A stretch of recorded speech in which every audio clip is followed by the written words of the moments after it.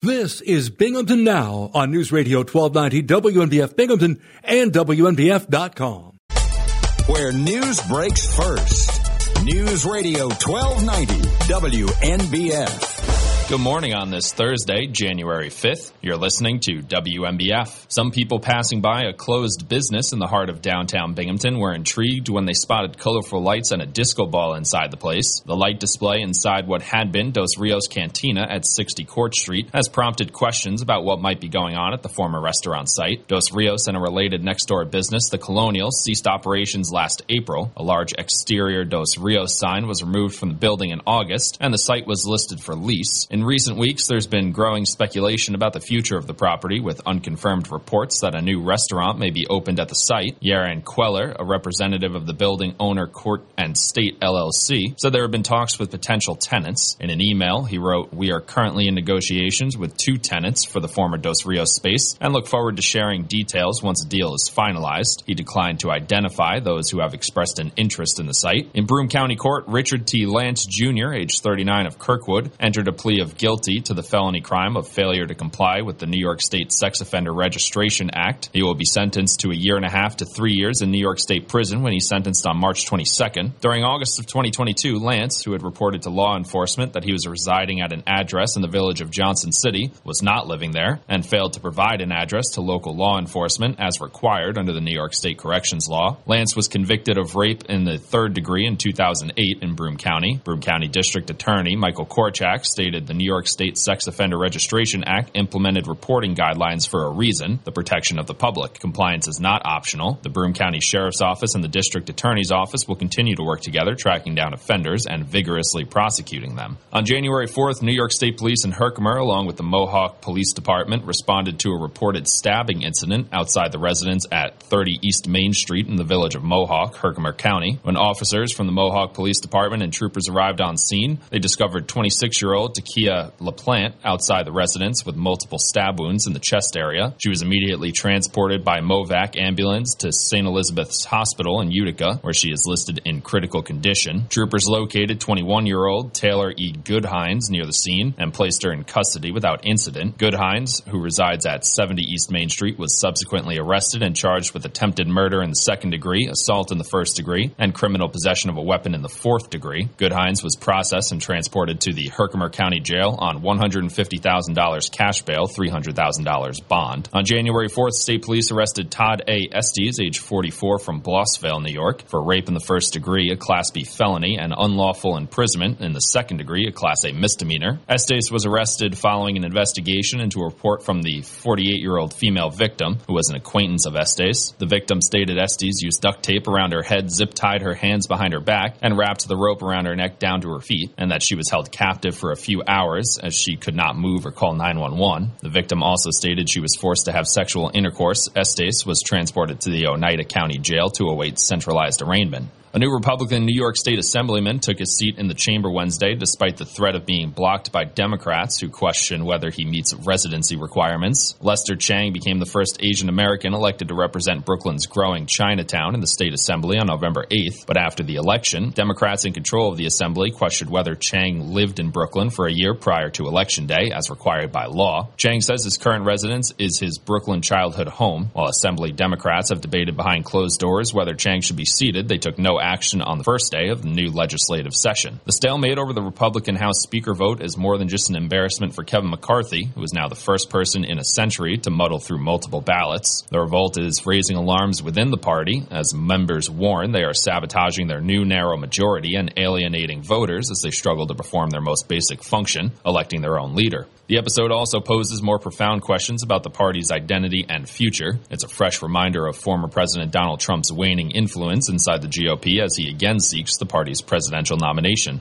Prosecutors say a man accused of attacking police with a machete near New York's Times Square on New Year's Eve was intent on committing a jihad against government officials and shouted Allahu Akbar before striking one officer in the head and attempting to grab another officer's gun. Trevor Bickford, who was shot by police during the confrontation, was arraigned by video from a Manhattan hospital and ordered held without bail. He did not enter a plea. NFL players and coaches are rallying to support Damar Hamlin a few days after the Buffalo Bills safety's heart stopped and he needed to be resuscitated during a game at Cincinnati. Colts safety Rodney Thomas made the 2-hour drive from Indianapolis to Cincinnati to provide his sedated friend words of encouragement. Vikings defensive tackle and former Bills teammate Harrison Phillips arranged to have dinner delivered to the hospital. Hamlin's marketing representative Jordan Rooney told the Associated Press the player's recovery is moving in a positive direction. The Bills say Hamlin is still in critical condition, but has shown signs of improvement. National Weather Service forecast for downtown Binghamton. Today, partly sunny with a high near 52. Tonight, a slight chance of showers after 3 a.m. Partly cloudy with a low near 35 degrees. Chance of rain 20%. Tomorrow, chance of showers mainly between 7 a.m. and 1 p.m. Cloudy with a high near 42 degrees. 40% chance of rain. Tomorrow night, chance of snow showers after 1 a.m. Mostly cloudy with a low near 30 degrees. Chance of snow 30%. Saturday, a chance of snow showers before 10 a.m. Then a chance of rain and snow showers. Mostly cloudy with a high near 37, chance of snow 40%. Saturday night, slight chance of snow showers before 1 a.m., mostly cloudy with a low near 25 degrees, chance of rain 20%. And Sunday, mostly sunny with a high near 38. Sunday night, chance of snow showers after 1 a.m., mostly cloudy with a low near 29 degrees, chance of snow 30%. You're listening to WNBF, where news breaks first. News Radio 1290, WNBF, WNBF.com, and 92.1 FM.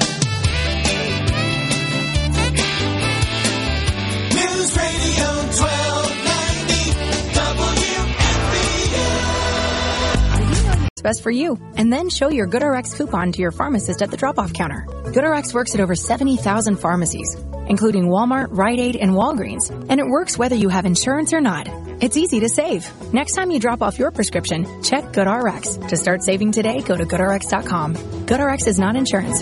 Who's News Radio 1290 WNBF. Bob Joseph, Thursday morning.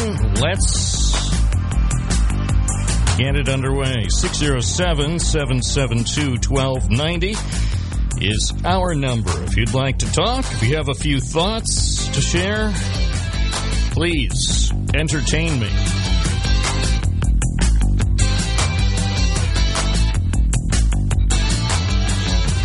In a crowded city like Hallmark, undercover on the edge, I knew the lane. Faces stare across at me with eyes that look but cannot see. Out of reach, out of love, stepping out of bounds. Every day it's tomorrowland, I never know what's tomorrow will be. Every day it's tomorrowland, I feel someone moving close to me. Every day it's tomorrowland, I never know what tomorrow will be. Every day it's tomorrowland, to dance with you is all. As we dance into another big day, we welcome you. Hope your morning is off to a fine start. By the way, if you have laryngitis this morning and therefore are unable to verbalize your thoughts, you can fire off an email to bob at WNBF.com.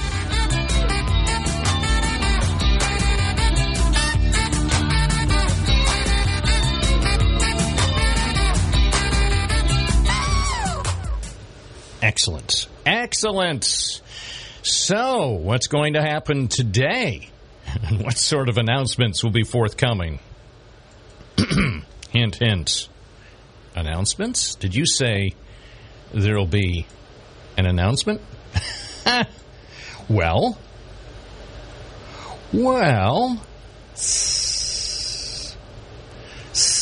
yes, of course, there will be an announcement. So, probably.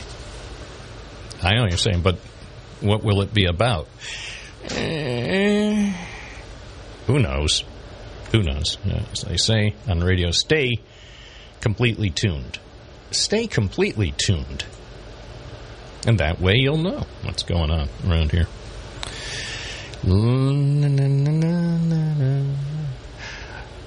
As mentioned on Wednesday's program, I had unofficially decided I wouldn't be talking much about newspapers this year, since it seemed I spent a disproportionate amount of time in 2022 discussing newspapers. But sadly, the corporate bean counters at Gannett basically forced the issue. You can't ignore when they make a big decision to leave New York. Gannett, at least the printing facility that has so proudly printed the Press and Sun Bulletin and so many other fine Gannett titles over the last few years. The facility had a place called Canal Ponds. Canal? I don't know. Never been there. Town of Greece. Remember, Greece is the word. Anyway, as we reported on the program Wednesday, Gannett bean counters have decided it's no longer economical to print Press and Sun Bulletin, as well as most of the other upstate New York papers they have, or all the other upstate papers they have near Rochester, and then truck them to their individual communities. So now they're planning to start printing our paper in New Jersey.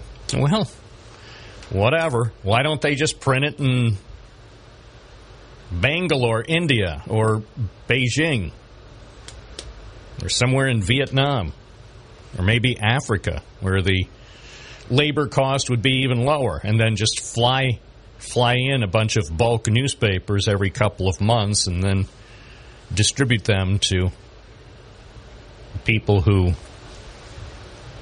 still spend a lot of money on a product that is a shadow of its former self. Anyway, sorry to report, Gannett firing, I guess, another 108 people in the Rochester area.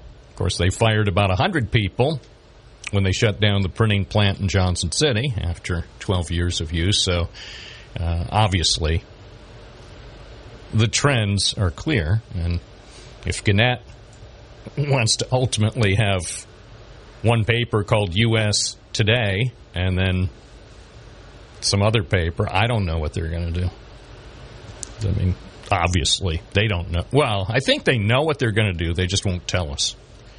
I think they should just shut down all the printing presses and get it over with. Just get it over with. Let's go to the phones on this Thursday morning. 607-772-1290. Good morning. You're on the air. What's your first name? Where are you calling from?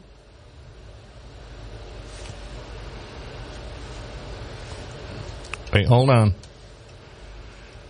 Hold on. We have a new system in place, so if I don't punch in...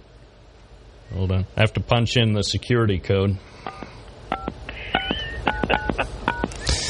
Well, we've had this problem with unauthorized host putting calls on the air, so now a security code has to start it off. Okay, I usually do it before we take to the air. Anyway, good morning. You're on the air. What's your first name? Where are you calling from? Oh, this is Larry from Kirkwood. I can't believe it. You guys didn't even hear me. No, because I didn't punch in the 6-digit security code that changes every 3 minutes. Wow. Yeah, well, it's high security. You don't want unauthorized hosts conducting their own private program for their friends. Give me a second here. I gotta do something here. Okay. I'm back. Okay.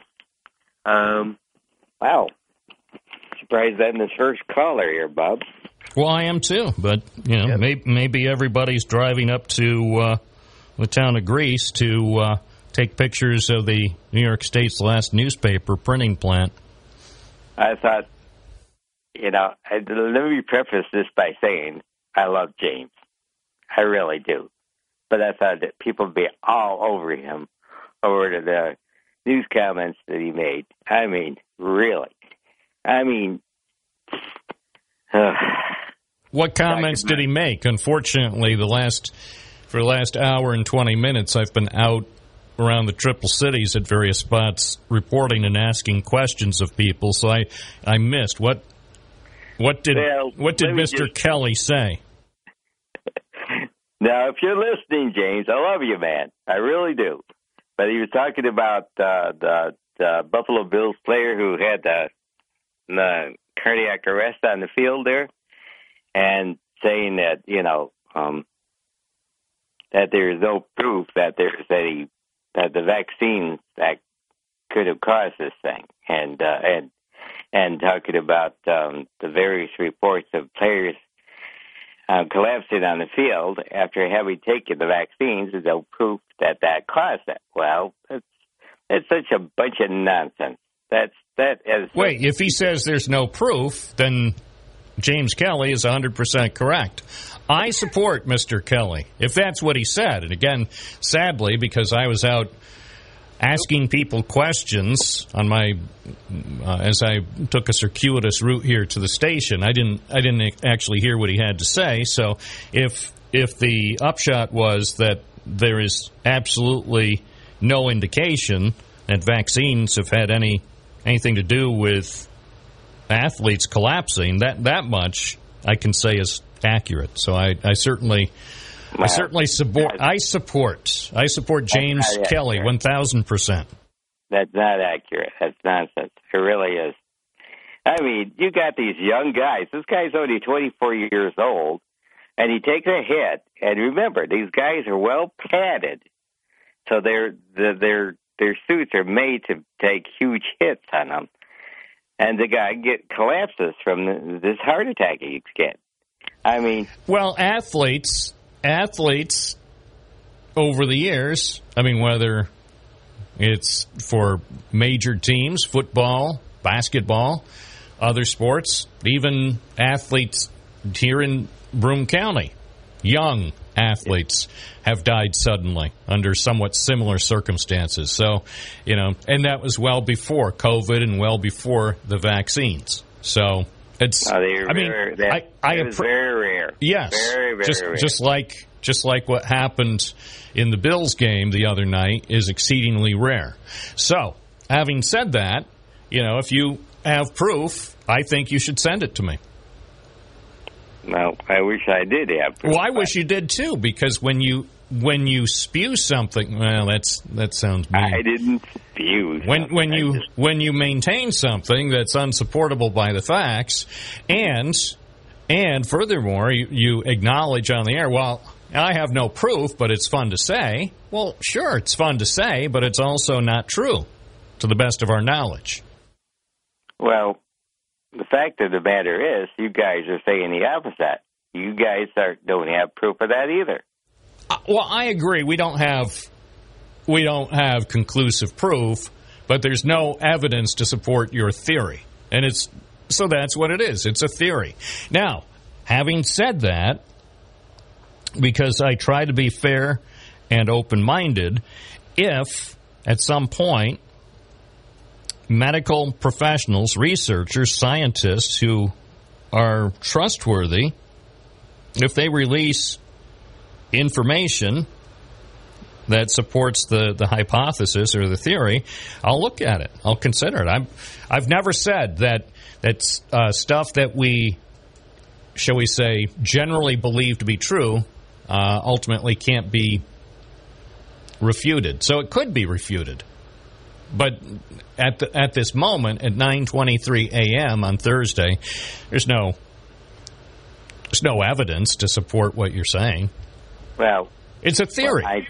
What I can say is the truth about the reaction to receiving the vaccines. A couple of people that I know of, nurses, who had to take it because they're in a medical profession, and the state required it.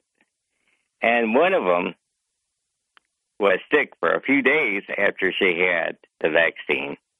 And another one with her sister-in-law, I think it was, they had the vaccine.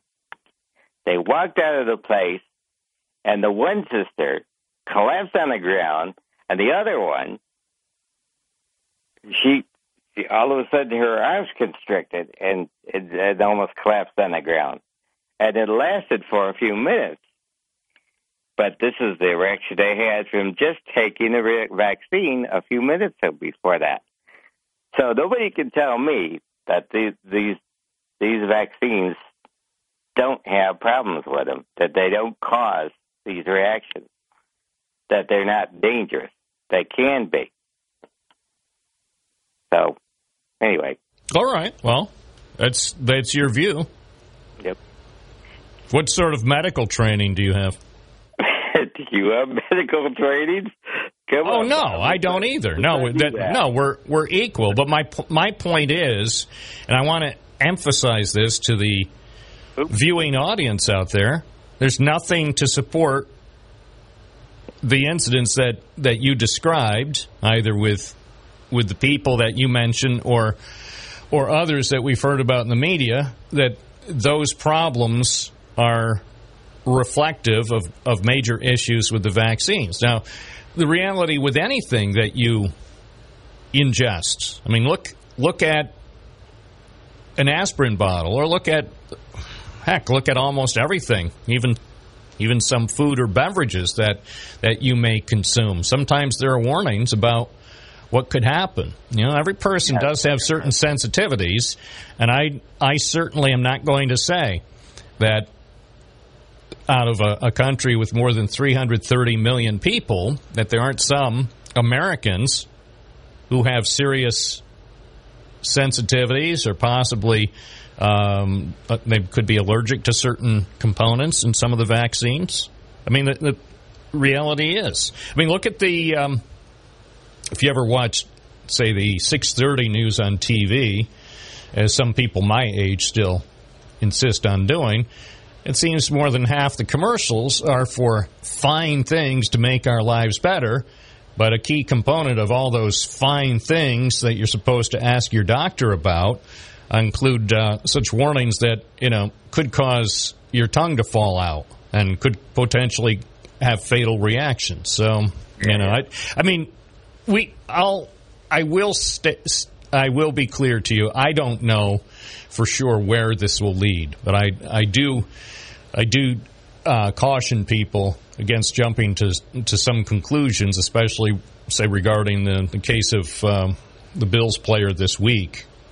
I don't know. Someday, some people who do health research may be able to demonstrate that a vaccine was a factor or a cause. I personally don't think it's going to happen, but hey, if relatively conclusive evidence eventually comes out, I would be willing to talk about it on the program. You know, when and if it happens. As I say, I try to be open-minded. Well, I think that relatively conclusive evidence has been discovered by lots of doctors, and I've listened to plenty of doctors who work in the field of virology on the radio who said, to talk about how dangerous these things are, that they're very dangerous, and they know this. Yeah, that's their opinion. That's their opinion. So far as I know, they haven't presented any strong, conclusive evidence or what we would consider to be proof. But they're welcome to their opinion. Some of those who have been most outspoken against the vaccines over the last couple of years, their credentials have been called into question. But we'll see. We'll see. As you may have heard, I by nature am very skeptical. So we'll see. You know, if something comes out in 3 months or 3 years that seems to prove what you're saying, I'll be on the program saying, gee, I was wrong, and Larry was right. Well, I don't care about me being No, right. I know. I know it's not a question of whether you or I have the correct view on it. That's irrelevant. I'm just saying that I personally, at this point, strongly believe, again, just a guy with absolutely no medical credentials, I believe that the vaccines that are now available in the United States are generally safe for most people. That's what I believe. You disagree? Yep. Well, one last thing. Sure. James, I still love you. Please don't hate me for what I said. She's not going to hate you. The thing about what I'll tell you, and I think you know this at WNBF, nobody hates listeners, even those who disagree with us. We love all of our listeners. I think I love some of the listeners. Some of the listeners who disagree with me most, I probably love the best. So. No, and I guess maybe I rank on that one. Yes, I really disagreed with you a lot. That's okay, but we're just having a conversation here. It doesn't mean we're not friends. Yep, that's true. I hope you have a great day. I'm happy to say I consider you a friend, Bob. Thank you. Okay, man. Bless you. 9:30, Bob Joseph, your friend on Friend Radio, 1290 and 92.1 FM. WNBF, good morning. I'm your friend, Bob Joseph. What's your first name? Where are you calling from? The Chameleon from upstate New York. Oh, well, I said I was friends with most of our listeners. I didn't say all. Anyway, Johnny, how are you this morning? Good. You made reference to medical. I'd like to talk about these commercials that are on television, these rather grotesque commercials for prescription drugs and healthcare products. And I want to talk about your local doctor and how to know whether you got a good doctor or a bad doctor. And if your primary care physician uses non-medical terminology for defecation or for urination, if they use these silly schoolgirl terms, and most of these people that are not using proper medical terminology are women, and they think it's cute or whatever. You have a commercial that's running not on your station but on television for a deodorant, and the woman I checked her out, she is a licensed OBGYN in the state of Minnesota, and she uses all kinds of gross terms, improper terms to describe the human anatomy. And this is something that you should be very, very concerned about. Get a list. Don't say pee, say urinate, please, and have your physician do the same. Well, I've noticed that on more commercials too. The marketing choice, and that's what it is. It's a marketing choice to, shall we say, communicate in a certain way with prospective customers, and that's. Well, especially, I say the 6:30 news, the traditional evening news that still, a few of us diehards still try to watch. And again, just given the way the audience skews, it seems that probably at least 3/4 of the commercials are for all sorts of fine medical preparations and things that are designed to make my life trouble-free. But again, no matter how it's presented and cute, and sometimes, it's not just the language, but look at how the settings. You've got people my age and older looking like they're having the times of their lives, like they're 16 or 17 or 19 years old again. I'm thinking, Where do they shoot these commercials? Because I want to move there. Because everybody who's my age or older is having fun thanks to whatever they're taking. Well, Bob, you can bring these so-called professionals back. The minute they start it with me, and I start using the proper terms, then they come back and recognize what they're doing. But, there used to be something called the feminine mystique, and that's what sort of intrigued young men about women, Jackie Kennedy or whatever, Grace Kelly. It was very subtle, and particularly if you didn't have sisters, if you just had... Or like Beyonce, that sort of thing. No, that's a grotesque... that is disgusting. That is that's not even available on Times Square now. Well, because of Rudy Giuliani, let's be honest. Yeah. Rudy certainly. I don't know much about Mayor Giuliani's lasting legacy in Manhattan, Midtown, but that certainly, the fact that he paved the way for the Disneyfication of Midtown South, but anyway, we're getting sidetracked there. So what I'm getting at is, we've got real problems here with our hospitals and our medical. Mostly traveling people now. People are being, you want to talk about Gannett and how they consolidated. There's these hospitals that have completely consolidated where people that had a primary practice here are going elsewhere. I mean, they're going out to Missouri for a few weeks and then coming back here. This is a big problem. You need a hospital, and that is why I think, and a fully staffed one, I think that Utica, just on the basis of a hospital alone, it's going to grow and prosper. And I think the Triple Cities is going to be stuck between a rock and a hard place because the people that are running these institutions are running them into the ground. And, we saw Cazenovia College. We're going to see and by the way, the BCC thing, no matter how you want to slice it, is a de facto bankruptcy.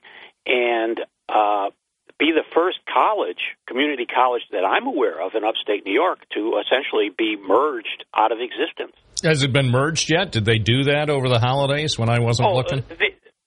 Bob, you've been to enough of these meetings. Yeah, I know. You don't need to be Karnak. This is the plan. Let Kevin Drum stay there, get maximum retirement benefits, suck all the money out, let his crew, what's left of it, do the same, and then you will watch. What's interesting is you will watch the higher-ups there that are still interested in working. They'll be the first to move over to the administrative level of Binghamton University. But this is a gigantic chunk of our history, a gigantic asset to the county just in real estate alone, and to let the university take over that when everything that they've touched, Bob, in the Stanger era has not lived up to expectations, and that's being kind.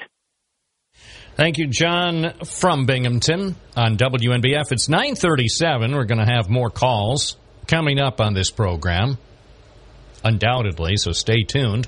Heck, if you want to be one of those callers, you can certainly start dialing now and make sure that you're persistent, because sometimes it takes a few minutes before you get broadcast satisfaction.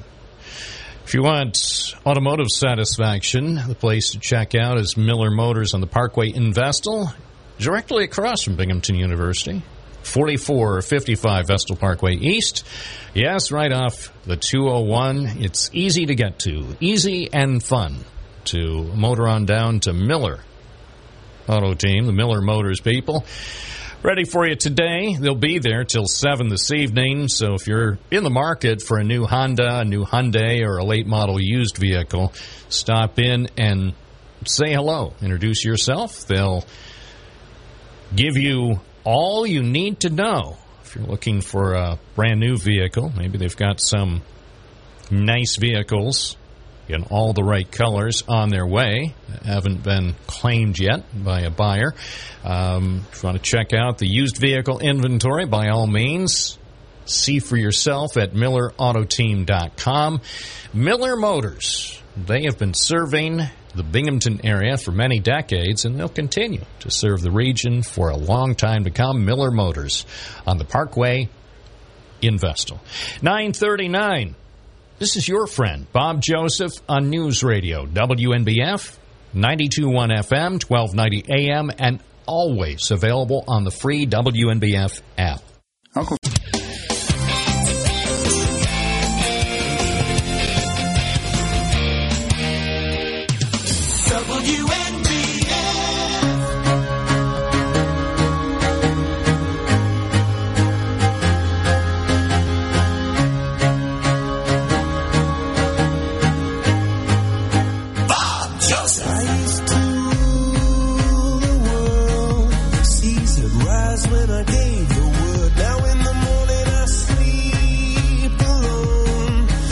The street WNBF at 9:42. Bob Joseph on the phones with you and other fine inhabitants of planet Earth, including Ron over on the west side of Binghamton. Good morning. Good morning, Bob.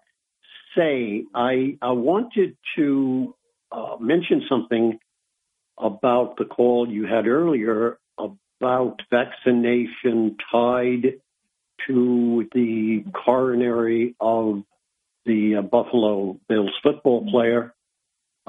Apparently there is, you know how the internet is, people go on and get all sorts of bogus information. One of the things that was circulating, I think it popped up on Twitter, I'm not sure, but it was about supposedly a Dr. Edelman gave a vaccination to DeMar 6 days before he collapsed on the field. And so that started to spread. You know, you go to the sites most often, you know, hoax perpetrators, you know, whether it's Brett Bart or you go to PragerU. I love that. I don't know if you're familiar with Dennis Prager. Oh, I am. He believes he has a university out there, the University of the Easily Fooled, I guess it is. But at any rate, this Dr. Edelman was supposedly giving DeMar Hamlin a vaccination 6 days before he collapsed on the field, and of course the connection was made. You know, so I did go. I went to Snopes for fact checking. They said there was absolutely zero evidence that Dr. Edelman gave him this shot.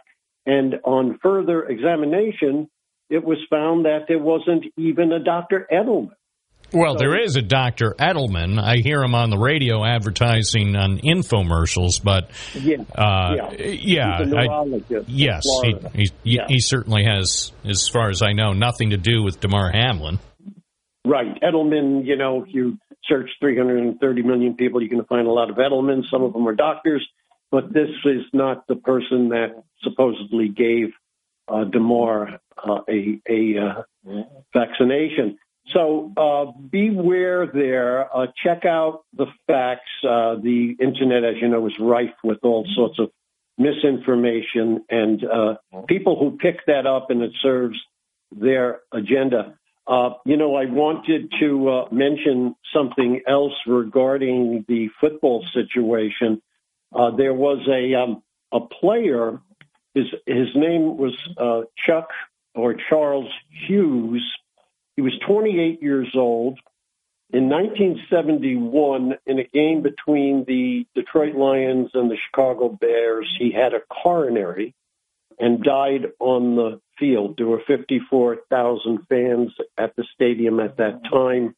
They took him off the field, and he died. They resumed the game 10 minutes later. Whether they should have or should not have, that's a question. But they did resume the game. So this kind of thing has happened before. And when DeMar Hamlin went down, you know, it's tragic. Hopefully he will live without brain consequences and he'll make it through. But what is interesting to me are the stories and how people react to them. Here's my thought. A few days ago, 3, 4, 5 days ago, in our area, a boy was struck by a pickup truck in Harpersville. 13-year-old boy. His name is Brennan Lovelace. He was struck. The pickup driver took off. The young man, 13-year-old, riding his bike, died. And, of course, his family, his friends, his school, his community, shocked by it, affected by it. Reverberations resonate in the area and such. Now, that's one tragic death, which happened in Harpersville. We've got one, well, not a death, but you know what happened on the football field. And now, when this took place, we're overloaded with content about DeMar and, prayers going out all over. There are two stories. is why are we, and this is a rhetorical question more than anything, but why are we, using we in quotes, so concerned about this fine young person who died who was injured and possibly, fatally on the football field? Why are we so committed to that story, and why, have we gone bonkers about that story? It is one person, and one person died in Harpersville. It's there are other scenarios that have happened over the years where we could look at tragic things involving loss of life or other major circumstances where people have been injured, and one case receives an enormous amount of attention and outcry from the public, and say another case receives relatively little attention. And I'm sure psychologists have done studies, and probably going forward at some point in the future, studies will be done about the public and the media reaction to what happened at the Bills game and compare it to some other things. I mean, look at the enormous loss of life that continues in the war in Ukraine, or loss of life in natural disasters. Let's face it, since the tragic injury at the football game, thousands of people around the world have died under very heartbreaking circumstances, and yet we spend little, if any, time thinking about it. I appreciate your call. Sure. 9:49, Bob Joseph Live. If you have a thought, we have a phone line. I have a microphone. We'll try to put them together so we can have our community dialogue, as we do every morning from 9 to noon. Number is 607-772-1290. This is News Radio, WNBF, and WNBF.com. I never. News Radio 1290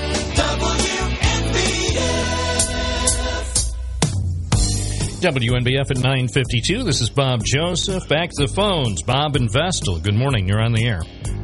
You mean Round Top, Bob? Yes, Round Top, Bob. Good morning. Yesterday I was heading over to go for a walk down the Vestal flood wall, and I got daydreaming or something, and I missed it. So I'll go see if Round Top's open. I doubt it. I figured they'd close the gates.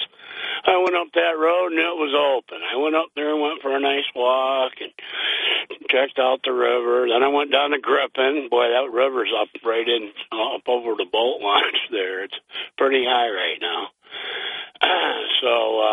I was shocked that they hadn't shut the gates on that. Yeah, I almost stopped up there yesterday on my way in, and then I decided... This was like, I think, going for 10 o'clock. Oh, okay. But I wound up, I said yesterday would have been a good time to go up to Round Top in the morning to look at all the fog in the valley, and then I thought, well, I know instead, just to be clever, because I've been to Round Top many times to do video for Twitter, I thought I would go to the Washington Street Bridge and walk from the south side into downtown, and that was also a compelling sight because of all the fog yesterday around the river. So, by the way, it's like that today. Yes. When I went for the walk down the flood wall, it was like my house down by App Lake, and it's beautiful. I get down to Vestal, and it's really foggy. Yeah, no, you don't have to travel far to see the change. By the way, are they doing anything right now at Griffin Park? I was there about a week and a half ago, and they hadn't been doing much of anything, but...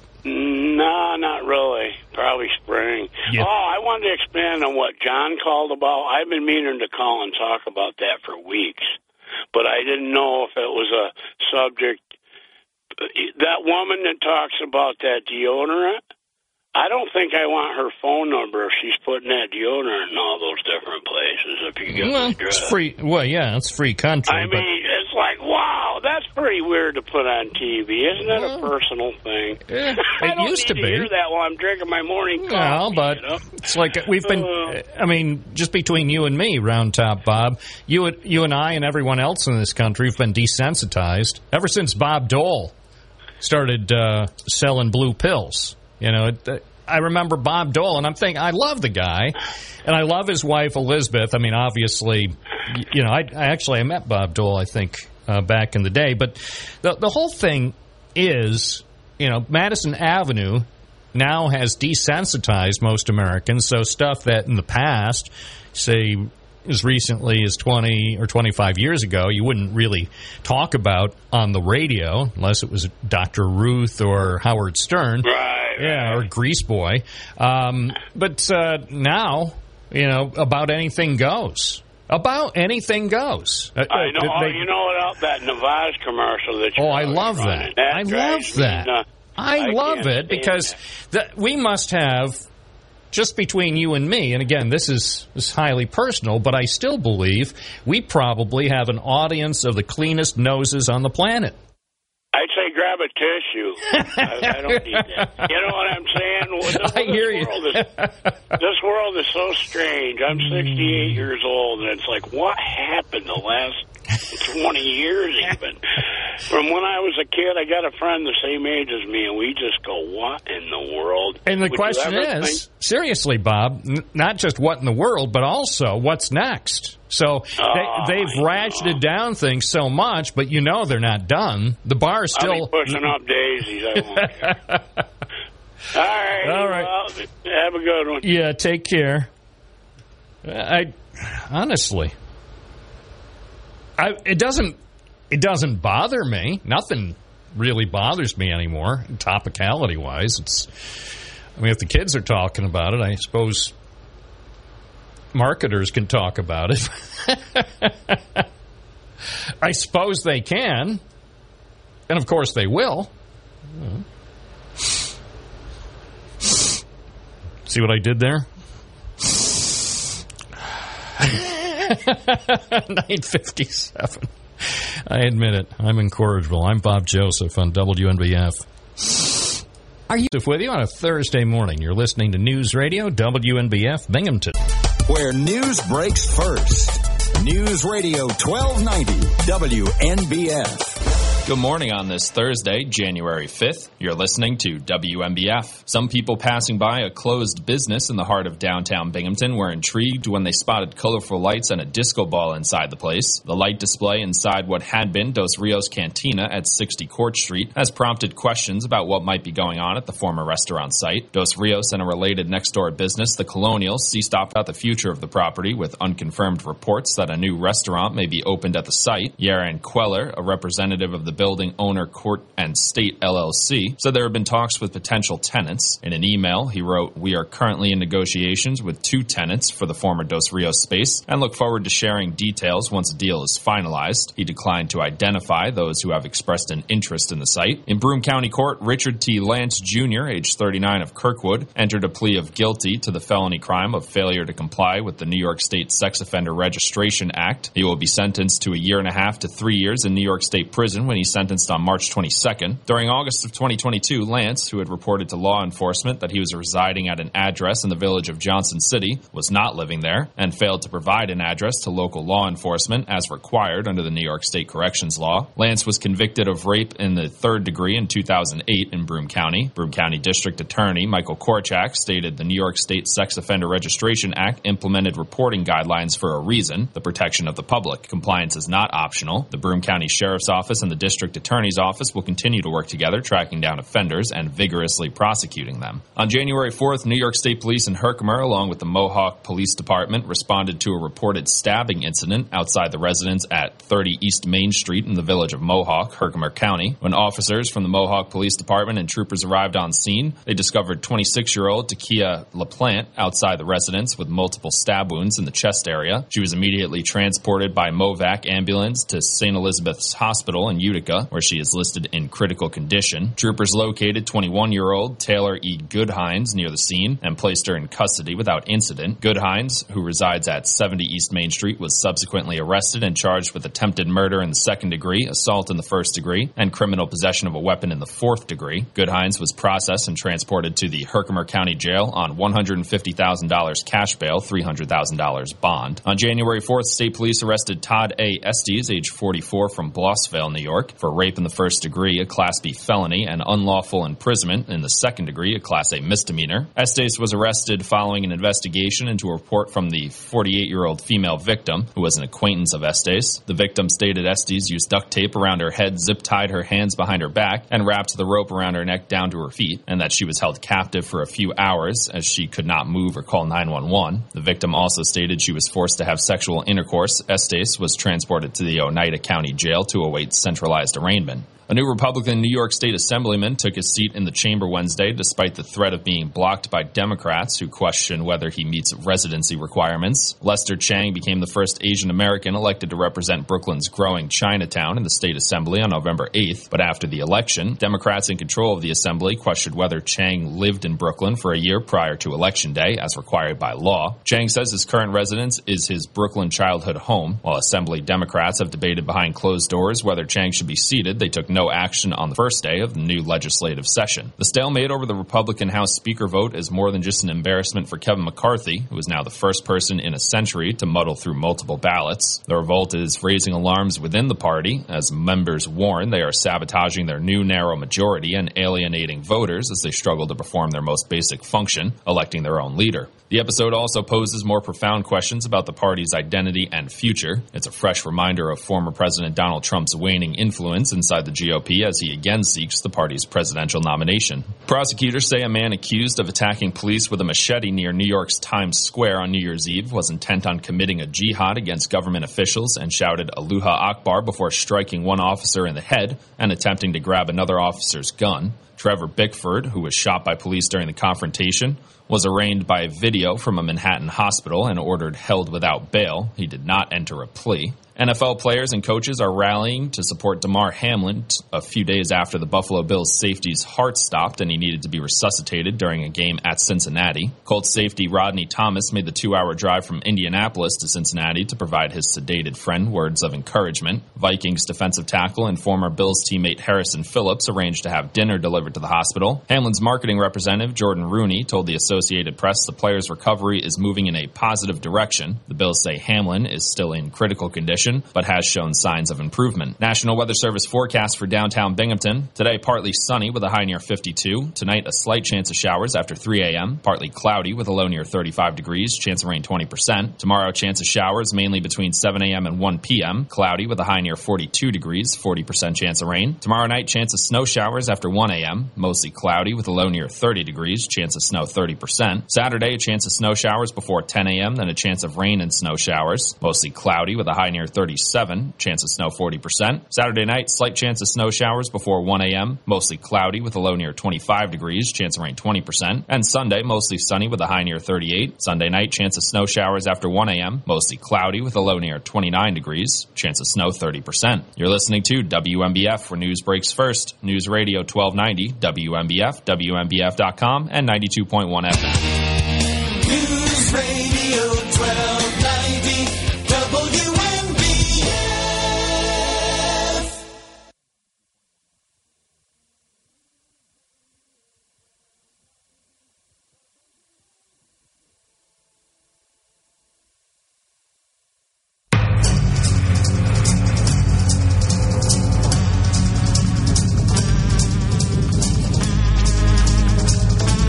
Now, live from Binghamton, New York, Bob Joseph and Broome County Executive Jason Garner on this Thursday morning, January 5th, 2023. And Mr. Garner, welcome back to WNBF. It's good to be back, and Happy New Year to you and to Broome County. What's the state of the county as we enter a brand new year? The state of the county is pretty good. I like Broome County. I think Broome County is doing pretty well. I will say, we always look forward to, we always have the first meeting of the year here. We always talk about, what's going to be the theme of this coming year. And I think the theme is executing all the projects that we have funded, making sure that they all happen when we said they were supposed to happen. We've just got a ton of, we talked about this quite a bit over the last year. We just got a ton of construction projects that are that are happening this year. So actually, I just got out of a meeting with our public works staff and to go through like 30 different projects that we're working on and the status of all those projects. So I think that's kind of going to be the thing that we have a lot of things to do here, but that's the thing that we really want to make sure that we do. And it's kind of a challenging environment to do it in. We were talking at the meeting that 2 years ago, this could have been no problem, even though it's a lot of work. But, the environment to build things and get supplies and get labor is certainly not what it used to be. But that's kind of like the goal this year is to, we did a lot of great work with the legislature last year to get a lot of good projects funded. And it's now it's a matter of executing those projects and getting them done. You mentioned reviewing about 30 different projects. Which project do you think is the most important at the moment? The most important project? I'm looking at my list. Okay, really pick out, in your view, the top three. I know this is challenging, but that's why live radio is great, because it gives you the opportunity to think, well, in truth, each one of these projects is very, very important to a particular part of the county or constituency. So no matter how I slice this, if I pick 1, 3, or 5 projects, there are going to be some people saying, well, he doesn't really like ours very much. But anyway, for purposes, pretend it was just you and I talking off the air, and you picked, say, 3 very important projects, not to minimize the 24 other projects, but 3 that you think are of special interest to either yourself or more county residents. I mean, besides our roads and bridges, because obviously those are our main infrastructure things. We're doing a record amount of roads, but we can get those done. I'm not too concerned about that. We were able to do a record amount last year, but those are important. But I would say probably over the next, all the projects I'm going to talk about, the 3 or 4 are going to be done either this year or next year. And if you want to do follow up and ask me when I think they're going to get done, I could probably tell you that. But we have a $40 million airport renovation project. That's really important, and the state is requiring us to complete this by November of 24. That's a lot of work. When will it start? When will I see people working on that job? It's already started. Is it? It's already started. Yeah, we've in terms of we have people up there doing inspections, the pre-inspection work. We've hired the people that are going to do the project. Yeah, that's already started because when we got that award from the state, the one thing that the state told us was that if you want this money, you have to finish it in 24 months. So we're already into that. So we've got good local companies that are already signed on, ready to go, and are already doing some work up there. The Veteran Resource Center is a project that is on track to be completed by November of 24. That's a really important project. Well, when I've been by there over on the north side, I haven't seen any activity. It still looks pretty much like it's been for the last decade. No, so the reason why you haven't seen any activity is we're purposely bidding the project and doing the project when we think it's going to be the cheapest to do that. So I believe the bids on that project go out in April, and the hope is you'll start to see some measurable progress on that site in the fall. So that's really important so what happens is there's a lot of construction projects that happen in the summer at schools, and it typically happens in the summer at schools because they can only do the construction when the kids are out of school. So once that ends, we try to tie up some of our larger construction projects when there's less going on. Because obviously the more work that's going on, when you want it to be done when there's a high amount of work, it's going to cost a lot more. So we're trying to get these projects done on time, but we also want to be smart with our taxpayer dollars. So I would expect that's going to go online. You're going to start to see measurable progress on that, like people actually out there doing work in the fall of this year. And I would say the two other pretty big, important projects, I would say, are Grippen Park. We expect that project to be done by the end of the year, and that's a complete renovation of the building. That's putting an outside ice skating rink there, a wiffle ball field being put out there. We just got a big grant from the state to finish the Chugnut Trail and also to put an accessible playground by Grippen Park and also to pave the parking lot at Grippen. We are expecting that these things will be finished by the end of this year. That's what our hope is. That's kind of a lofty expectation, but we think that's going to happen. So does that mean actual work at the park needs to start this spring? Yes.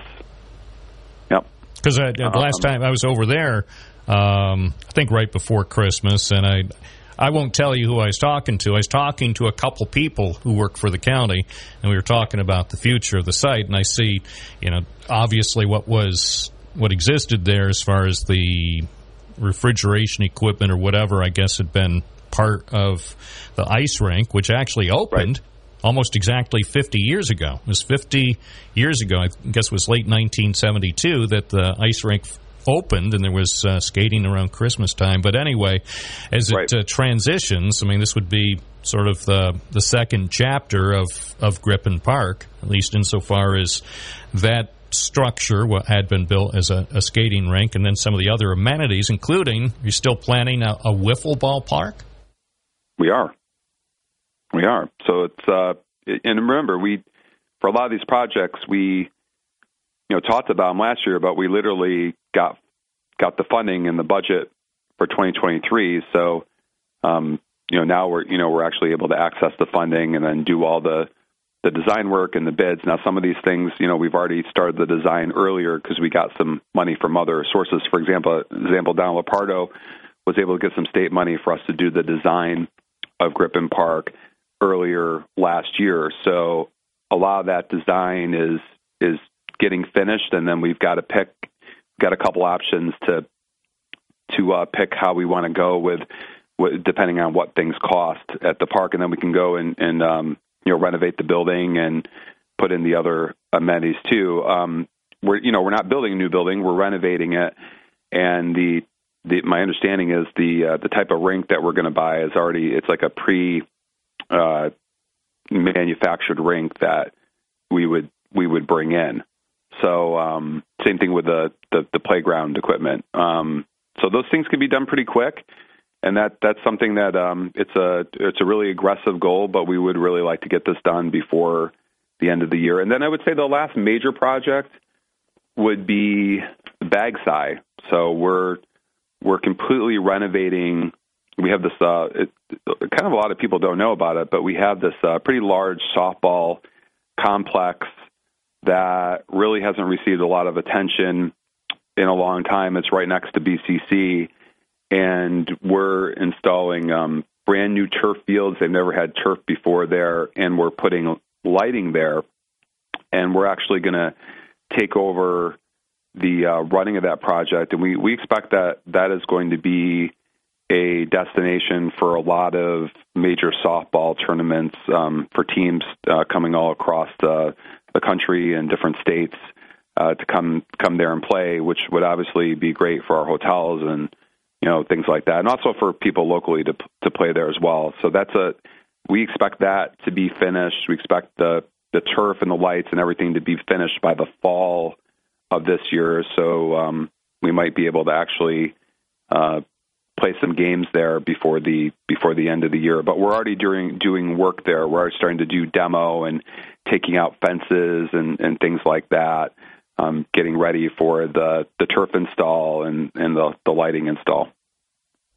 Speaking with Broome County Executive Jason Garner, so we covered quite a few things, as you mentioned right at the outset, though. There are dozens of other projects that the county will be working on over the next several months, and we might touch on a few of those as we continue this hour.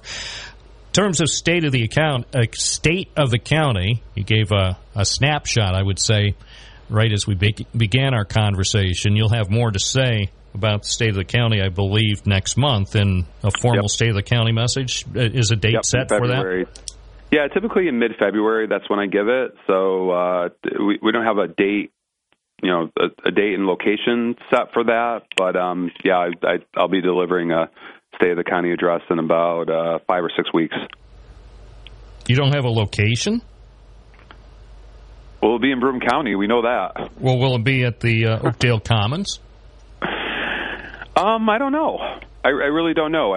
Because you usually seem to try to put it at a place that, we'll say, sometimes has been in the headlines. I know in the past you do one animal adventure and out in Harpersville, didn't you do that? Yeah, we try to one of the things I've tried to do with the budget address and with the state of the county addresses, whenever possible. We couldn't do it during COVID, but we try to get out where things are happening. So we've done addresses at 59 Leicester. I think I did my budget address at the Victory Building, and I think we've done one at Emma Street, and we've done one. I think you're right. I think we did one at Animal Adventure, and just kind of like places. We did that when the April giraffe thing was happening that the world, I guess, was all tuning in for. But we will most likely do something very similar in the kind of highlighting, going out and delivering a state of the county where where we kind of want to highlight something that's happening. That's a really nice thing. So certainly the Oakdale Commons would be a great place to highlight, but there's certainly other places that we might take a look at as well. You could do it from, you could be in the operating seat of the crane, and then they could gather people around where the Dick's Sporting Goods store or the House of Sport. There, I said it. The problem is I hate heights. That's the only problem with that. But that would be a special effect. They would blindfold you so you wouldn't be aware of the height, and then the crane operator from Gorick, wherever, maybe it's Rogers, whoever has the crane, they can lower you down.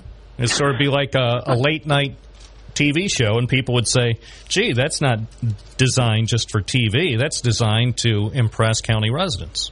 Yeah, I don't know if my risk and insurance people would like that that's too the much, problem. But the insurance people and probably the attorneys would all say, on paper this all sounds fine, but what in the 1 in a billion chance that something goes wrong, and then the county is bankrupted because of what the media would call just an unsavory stunt. That would not be good. Well, it'd definitely be a great place to do it because. I was actually just talking to Mark Newman last week, and I was driving by the mall, and I couldn't believe how fast those buildings are coming. Certainly the crane is doing all the work at the former Macy's building, but in particular the restaurant. The restaurants. I mean, it looks like they could open up those two restaurants on the new pads just across the street from Wegmans. If they kept up at that pace, those restaurants could be open in a couple of months at this rate. Yep. I would also expect a pretty major announcement about another business that's coming into the mall soon. As well in the Oakdale Commons over the next month or two. So excited about that. Yeah. Of course, I'm sworn to secrecy. So, therein lies the rub. You've got all this stuff, but exactly. It's like I want to talk, you want to talk, even the developer wants to talk, and yet, due to circumstances beyond our control, we really can't. It would be wrong. I would expect that by the end of this year, everything that's coming in, that the whole Commons, the whole building will be certainly filled up in the next year or two, but I would say that I would expect that by the end of this year, everything that's coming in there will be announced, but I'm pretty sure over the next month or two, we're going to hear of another big announcement of a major tenant that's coming in. So it's exciting stuff. Stay tuned, and I'm sure... Well, I can't promise WNBF will cover it, but I will strive to cover some aspects of it. All I say, every night when I go to sleep, I have dreams of two things: cheap gas and delicious chicken sandwiches. That's all I ever dream about anymore. Other than that, I can't really go into further detail without spoiling the fun. I think 2023 is the year of the year that Bob Joseph's dreams will come true. I would love, if we're up to me, I'd open up Bob Joseph's Wholesale Club there and give away gas. And with every 8-gallon fill-up of gas... Get a free chicken sandwich? Yes. I would sell gas for $1.29 a gallon. You get it? $1.29, tied in with WNBF. And with every 8-gallon purchase, you get a delicious chicken sandwich, even on Sundays, I might add. So that would get the world's attention. It's definitely a dream that I think will come true for you and for many other people. But it's a really good development. And man, Johnson City it's pretty amazing to see all the work that's going on there. The Victory Building's just about complete, and the work that they're doing at UHS over there, where that other big crane is really moving along as well. I mean, just a ton of stuff happening over there. It's good stuff for Johnson City. Well, it used to be called Leicestershire. I think they should rename the village Boomtown. A lot of stuff's happening there. I mean, they're really happy about it. I'm really happy for them. It's good stuff. And even stuff. And excuse me for speaking out of turn, but even stuff associated with Binghamton University as they continue some of the construction on the Health Sciences campus. The Research and Development Building is nearing completion. Yeah. The new clinic on Jensen Avenue is... That's right. They're building a new clinic there. Yep. They're moving furniture and stuff in. That should open, I would say, within about 4 months. So I think a lot will continue to occur throughout the village of Johnson City. We'll continue our conversation with Broome County Executive Jason Garner in just a moment. Bob Joseph live on News Radio, WNBF 92.1 FM, 1290 AM, and streaming at WNBF.com. When I...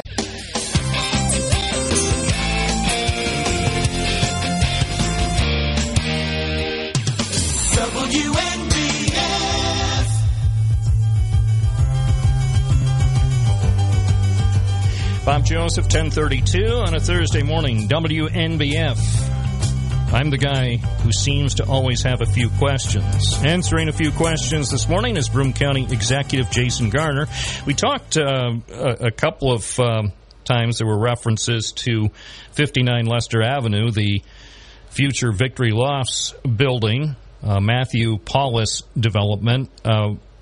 What is the latest you've been hearing? I know it's been a while since you actually have had direct contact with Mr. Paulus, but I understand that the original plan to have occupancy starting in early January, obviously that's been pushed back. Right. I think what we're looking at is more February or March for people to come in the building. And I know the last time I talked to him, he was, and the problem's been taken care of, but what they were running up against is they had to have 2 new transformers put in by NYSEG. And again, this speaks to the issues that everybody's having across the country with supply chain. NYSEG was having trouble getting these transformers to get on site, and of course, obviously, if you got a 165 unit housing development, you need to have power running to all those units. So I think that was a pretty major issue that he was talking about the last time that we had kind of an in-depth conversation about that. But I would expect that over the next 6 or 7 weeks, I think that we'll see people moving in there, and I think those apartments are in demand. It's an absolutely beautiful building. I know you've been inside of it, but it's beautiful inside and out. But yeah, I would say in the next month or two, I think they'll open up their doors and be open for business.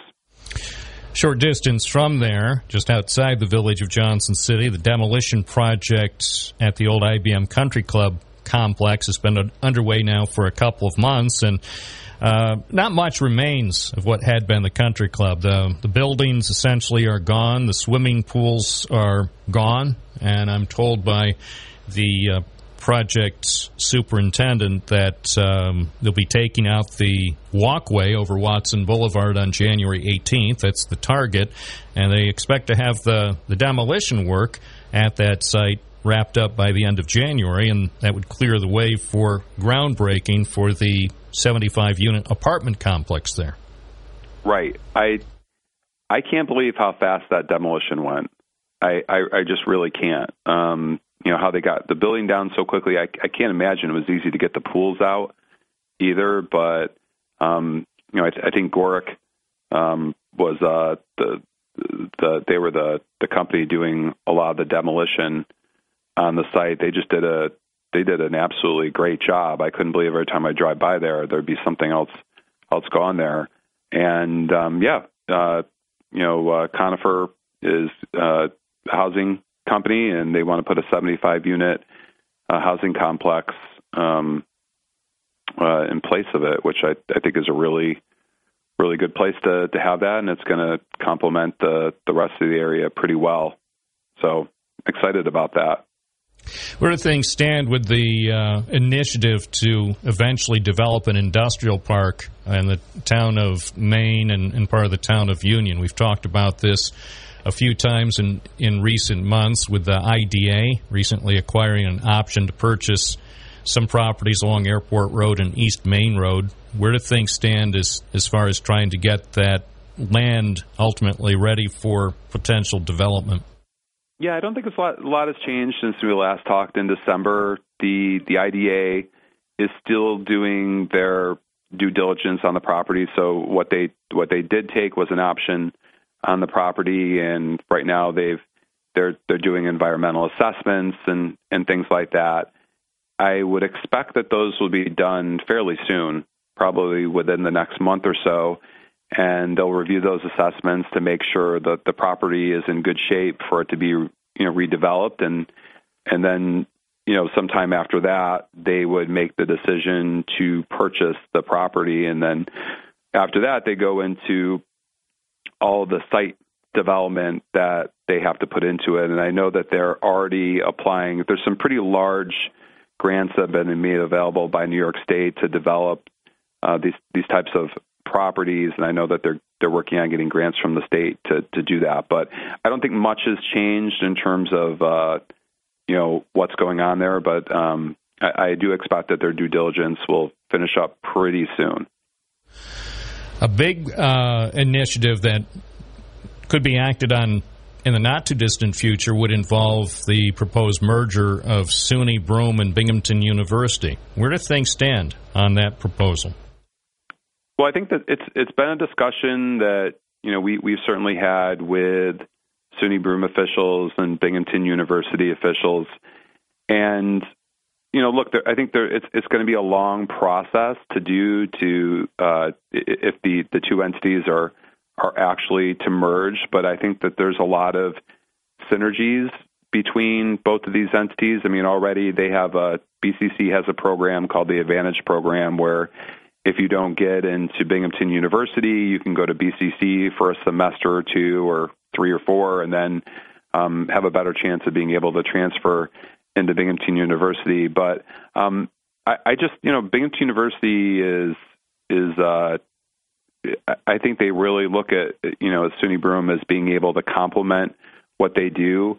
One of our first questions when we were talking to officials was, is SUNY Broome still going to be an open campus? Meaning, is it going to be competitive to be accepted into SUNY Broome? And they said, no, it's going to, the whole idea is it's going to remain the same. But, there's certainly a lot of synergies between both campuses. And I think having a greater relationship between a state university and a community college that's in the same community is only better for that community. And I actually think that, there's a lot to be sorted out. There's a lot of, my understanding is that the initial reception by the state was good. There's going to have to be some approvals and things like that. It's not going to happen overnight. It's going to take over a period of years, I'm sure. But, and there's negotiations with unions and things like that to be done with. But I think that it could only pay dividends for this community to have both of those campuses working more closely together. So I think we'll have a better sense of what's happening once the budget is sorted out at the state level, I get the sense that that will kind of guide the process and the timeline for, whatever's going to be happening there for the next year or two to happen. We'll continue our conversation with Broome County Executive Jason Garner on this Thursday morning. I'm Bob Joseph. This is News Radio, WNBF and WNBF.com. I never write.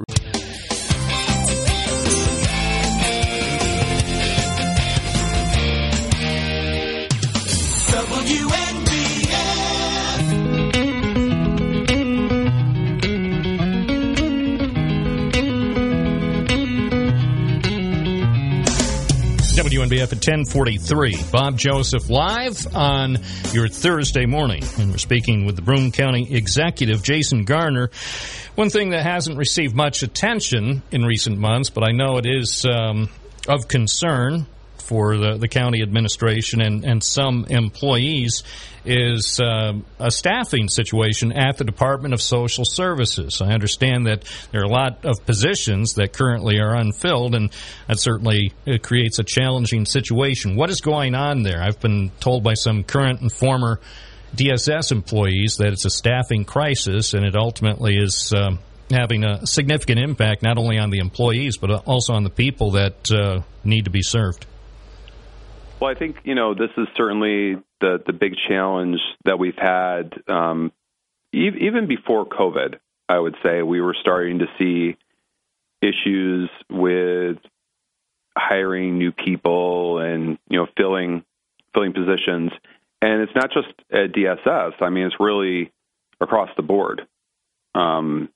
Whether it's correction officers, I think the Sheriff Akshar has, certainly talked about the need to be able to hire more corrections officers. I think he has something like 40 vacancies there. And, we've been meeting with him about how can we, no pun intended, correct that situation. But, whether it's at, DSS or, a number of other departments, I mean, this is something that businesses across the country are trying to deal with, the staffing crisis. But yeah, pertaining to our Department of Social Services, we have some serious problems over there. And last year, and even before that, we've attempted to address it a couple different ways. One is the largest union that we have by far is CSEA.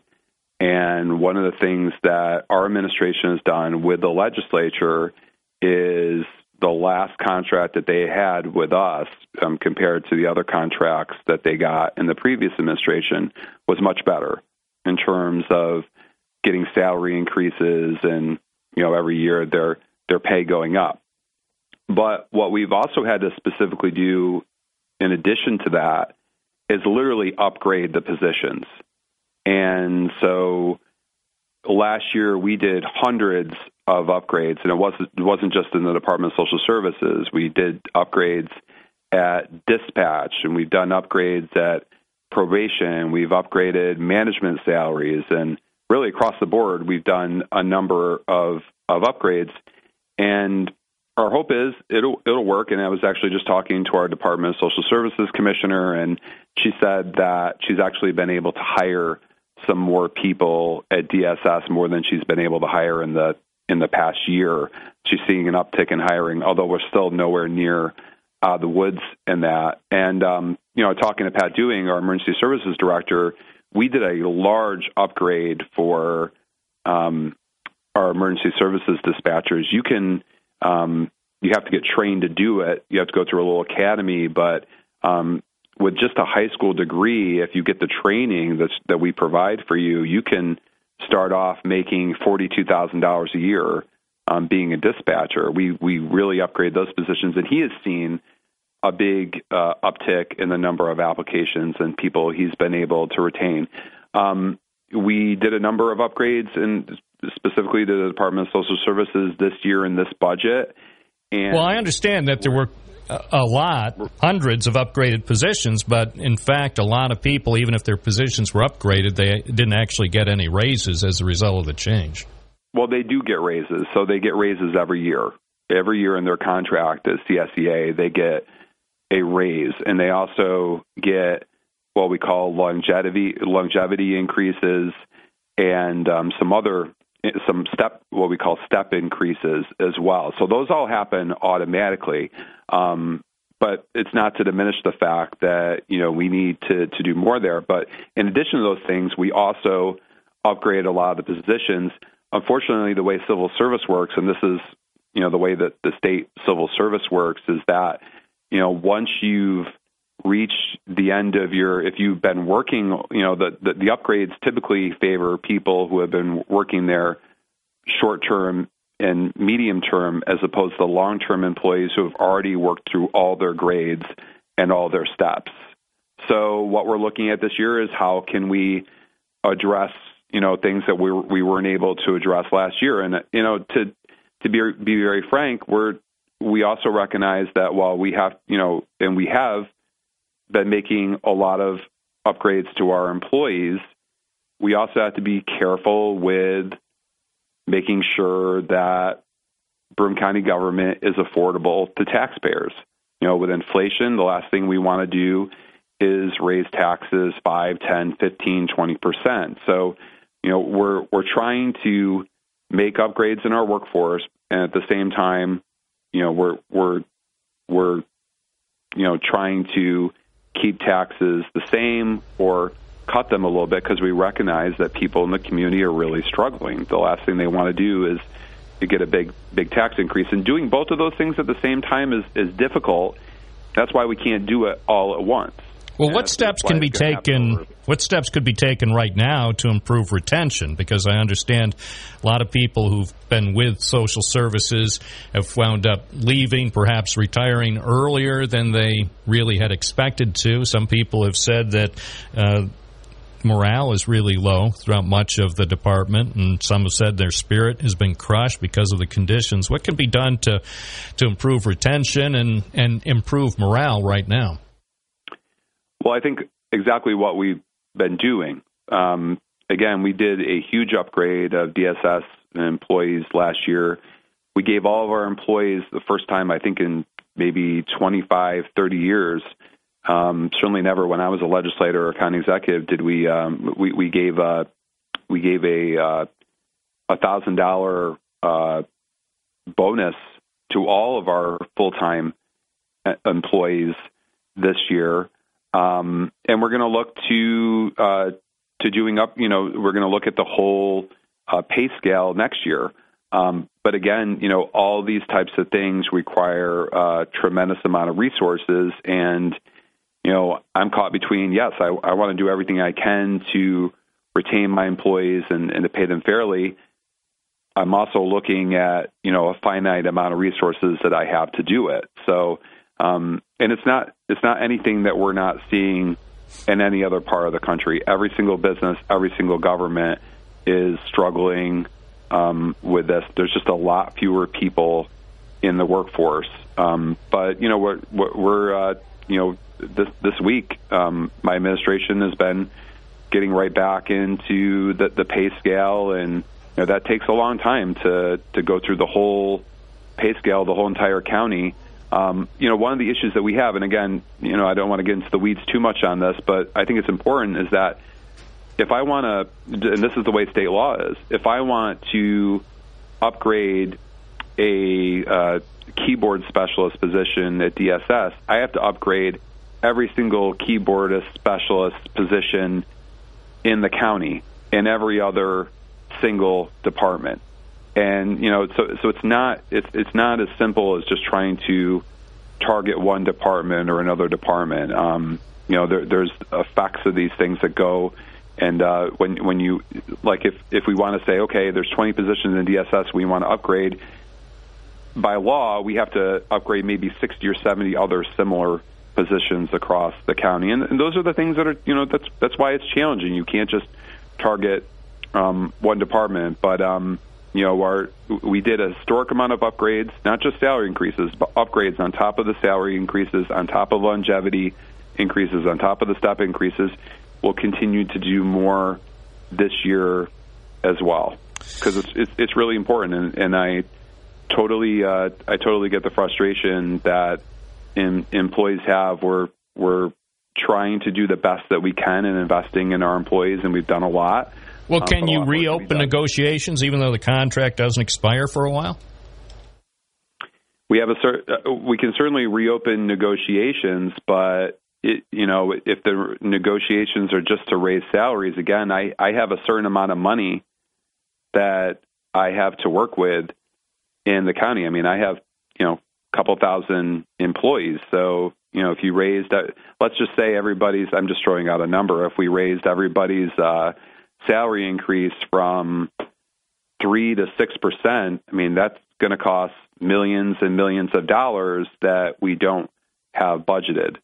So that's why we do contracts. They're multi-year contracts, but we'll definitely be looking at perhaps doing another employee bonus this year and looking at upgrading other positions as well. We're trying to do the best we can with the limited resources that we have. And we have just a limited amount of time left. Speaking of millions of dollars, I understand the county is spending a tremendous amount of money to provide temporary housing for people and at various locations around the county, hotels and motels. How much is the county expected to spend this year to help accommodate people who need emergency housing? Well, I don't have that number right in front of me, but it's probably well over $1 million a year that we're spending, and it might be even closer to $1.5 million. Again, don't have the exact numbers right in front of me, but we're definitely dealing with, and again, something that a lot of communities are dealing with across the country is that people are finding, they're not able to find housing. I think landlords have been less reluctant to rent out places after they went through a 2-year eviction moratorium where they didn't get their rents paid to them. So I think they're much more selective. That's causing an issue with homelessness. So what happens is that when people can't get permanent housing, they go to shelters. All the shelters in the area are full. And when all the shelters are full, then the county has to contract with local hotels to put people in hotels until they can find permanent housing. So the answer to this, and you're going to hear state officials talk about this a lot more, is we need more permanent housing. We've got a lot of permanent housing projects that are coming online. Unfortunately, they're not going to come for another probably year or two. We've got a lot in the pipeline. But a lot of the projects that we're talking about are not likely to help the lowest income people, are they? No, they will. No, we've got a number of affordable housing projects that will help the exact people that we're talking about. But that doesn't help people right now, for sure. So that's what we're struggling with, and we're working to make sure that we can put people and get them under a roof and a warm place to stay and fed. I mean that's the goal, and it's been incredibly difficult to do that. That's been a really... Do you regard it as a crisis? I mean, because now more than ever, we see people living under bridges and other places in the middle of winter. Absolutely. Absolutely. Yep. To be continued.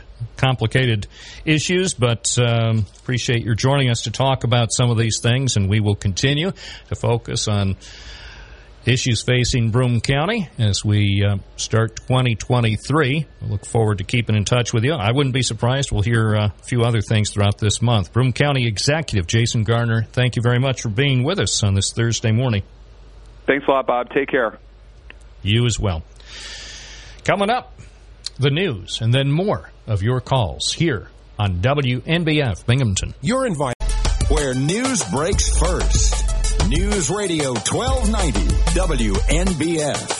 Good morning on this Thursday, January 5th. You're listening to WNBF. Some people passing by a closed business in the heart of downtown Binghamton were intrigued when they spotted colorful lights and a disco ball inside the place. The light display inside what had been Dos Rios Cantina at 60 Court Street has prompted questions about what might be going on at the former restaurant site. Dos Rios and a related next-door business, the Colonial, ceased operations last April. A large exterior Dos Rios sign was removed from the building in August, and the site was listed for lease Police. In recent weeks, there's been growing speculation about the future of the property, with unconfirmed reports that a new restaurant may be opened at the site. Yaron Queller, a representative of the building owner Court and State LLC, said there have been talks with potential tenants. In an email, he wrote, "We are currently in negotiations with 2 tenants for the former Dos Rios space and look forward to sharing details once a deal is finalized." He declined to identify those who have expressed an interest in the site. In Broome County Court, Richard T. Lance Jr., age 39 of Kirkwood, entered a plea of guilty to the felony crime of failure to comply with the New York State Sex Offender Registration Act. He will be sentenced to 1.5 to 3 years in New York State prison when he's sentenced on March 22nd. During August of 2022, Lance, who had reported to law enforcement that he was residing at an address in the village of Johnson City, was not living there and failed to provide an address to local law enforcement as required under the New York State Corrections Law. Lance was convicted of rape in the 3rd degree in 2008 in Broome County. Broome County District Attorney Michael Korchak stated the New York State Sex Offender Registration Act implemented reporting guidelines for a reason, the protection of the public. Compliance is not optional. The Broome County Sheriff's Office and the District Attorney's Office will continue to work together, tracking down offenders and vigorously prosecuting them. On January 4th, New York State Police in Herkimer, along with the Mohawk Police Department, responded to a reported stabbing incident outside the residence at 30 East Main Street in the village of Mohawk, Herkimer County. When officers from the Mohawk Police Department and troopers arrived on scene, they discovered 26-year-old Takia LaPlante outside the residence with multiple stab wounds in the chest area. She was immediately transported by Movac ambulance to St. Elizabeth's Hospital in Utica, where she is listed in critical condition. Troopers located 21-year-old Taylor E. Goodhines near the scene and placed her in custody without incident. Goodhines, who resides at 70 East Main Street, was subsequently arrested and charged with attempted murder in the 2nd degree, assault in the 1st degree, and criminal possession of a weapon in the 4th degree. Goodhines was processed and transported to the Herkimer County Jail on $150,000 cash bail, $300,000 bond. On January 4th, state police arrested Todd A. Estes, age 44, from Blossville, New York, for rape in the 1st degree, a Class B felony, and unlawful imprisonment in the 2nd degree, a Class A misdemeanor. Estes was arrested following an investigation into a report from the 48-year-old female victim, who was an acquaintance of Estes. The victim stated Estes used duct tape around her head, zip-tied her hands behind her back, and wrapped the rope around her neck down to her feet, and that she was held captive for a few hours as she could not move or call 911. The victim also stated she was forced to have sexual intercourse. Estes was transported to the Oneida County Jail to await centralized arraignment.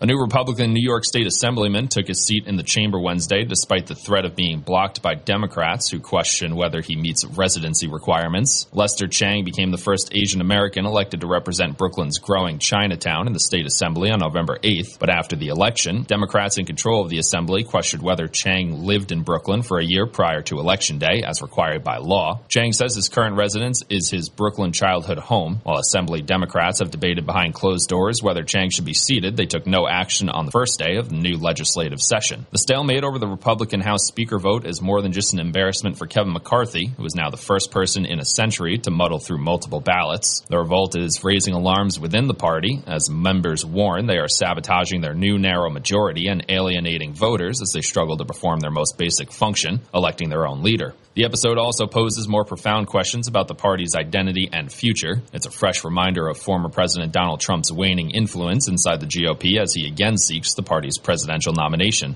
Prosecutors say a man accused of attacking police with a machete near New York's Times Square on New Year's Eve was intent on committing a jihad against government officials and shouted Allahu Akbar before striking one officer in the head and attempting to grab another officer's gun. Trevor Bickford, who was shot by police during the confrontation, was arraigned by video from a Manhattan hospital and ordered held without bail. He did not enter a plea. NFL players and coaches are rallying to support Damar Hamlin a few days after the Buffalo Bills safety's heart stopped and he needed to be resuscitated during a game at Cincinnati. Colts safety Rodney Thomas made the 2-hour drive from Indianapolis to Cincinnati to provide his sedated friend words of encouragement. Vikings defensive tackle and former Bills teammate Harrison Phillips arranged to have dinner delivered to the hospital. Hamlin's marketing representative Jordan Rooney told the Associated Press the player's recovery is moving in a positive direction. The Bills say Hamlin is still in critical condition, but has shown signs of improvement. National Weather Service forecast for downtown Binghamton. Today, partly sunny with a high near 52. Tonight, a slight chance of showers after 3 a.m. Partly cloudy with a low near 35 degrees. Chance of rain 20%. Tomorrow, chance of showers mainly between 7 a.m. and 1 p.m. Cloudy with a high near 42 degrees. 40% chance of rain. Tomorrow night, chance of snow showers after after 1 a.m., mostly cloudy with a low near 30 degrees, chance of snow 30%. Saturday, a chance of snow showers before 10 a.m., then a chance of rain and snow showers, mostly cloudy with a high near 37, chance of snow 40%. Saturday night, slight chance of snow showers before 1 a.m., mostly cloudy with a low near 25 degrees, chance of rain 20%. And Sunday, mostly sunny with a high near 38. Sunday night, chance of snow showers after 1 a.m., mostly cloudy with a low near 29 degrees, chance of snow 30%. You're listening to WMBF, where news breaks first. News Radio 1290, WMBF, WMBF.com, and 92.1 FM. News Radio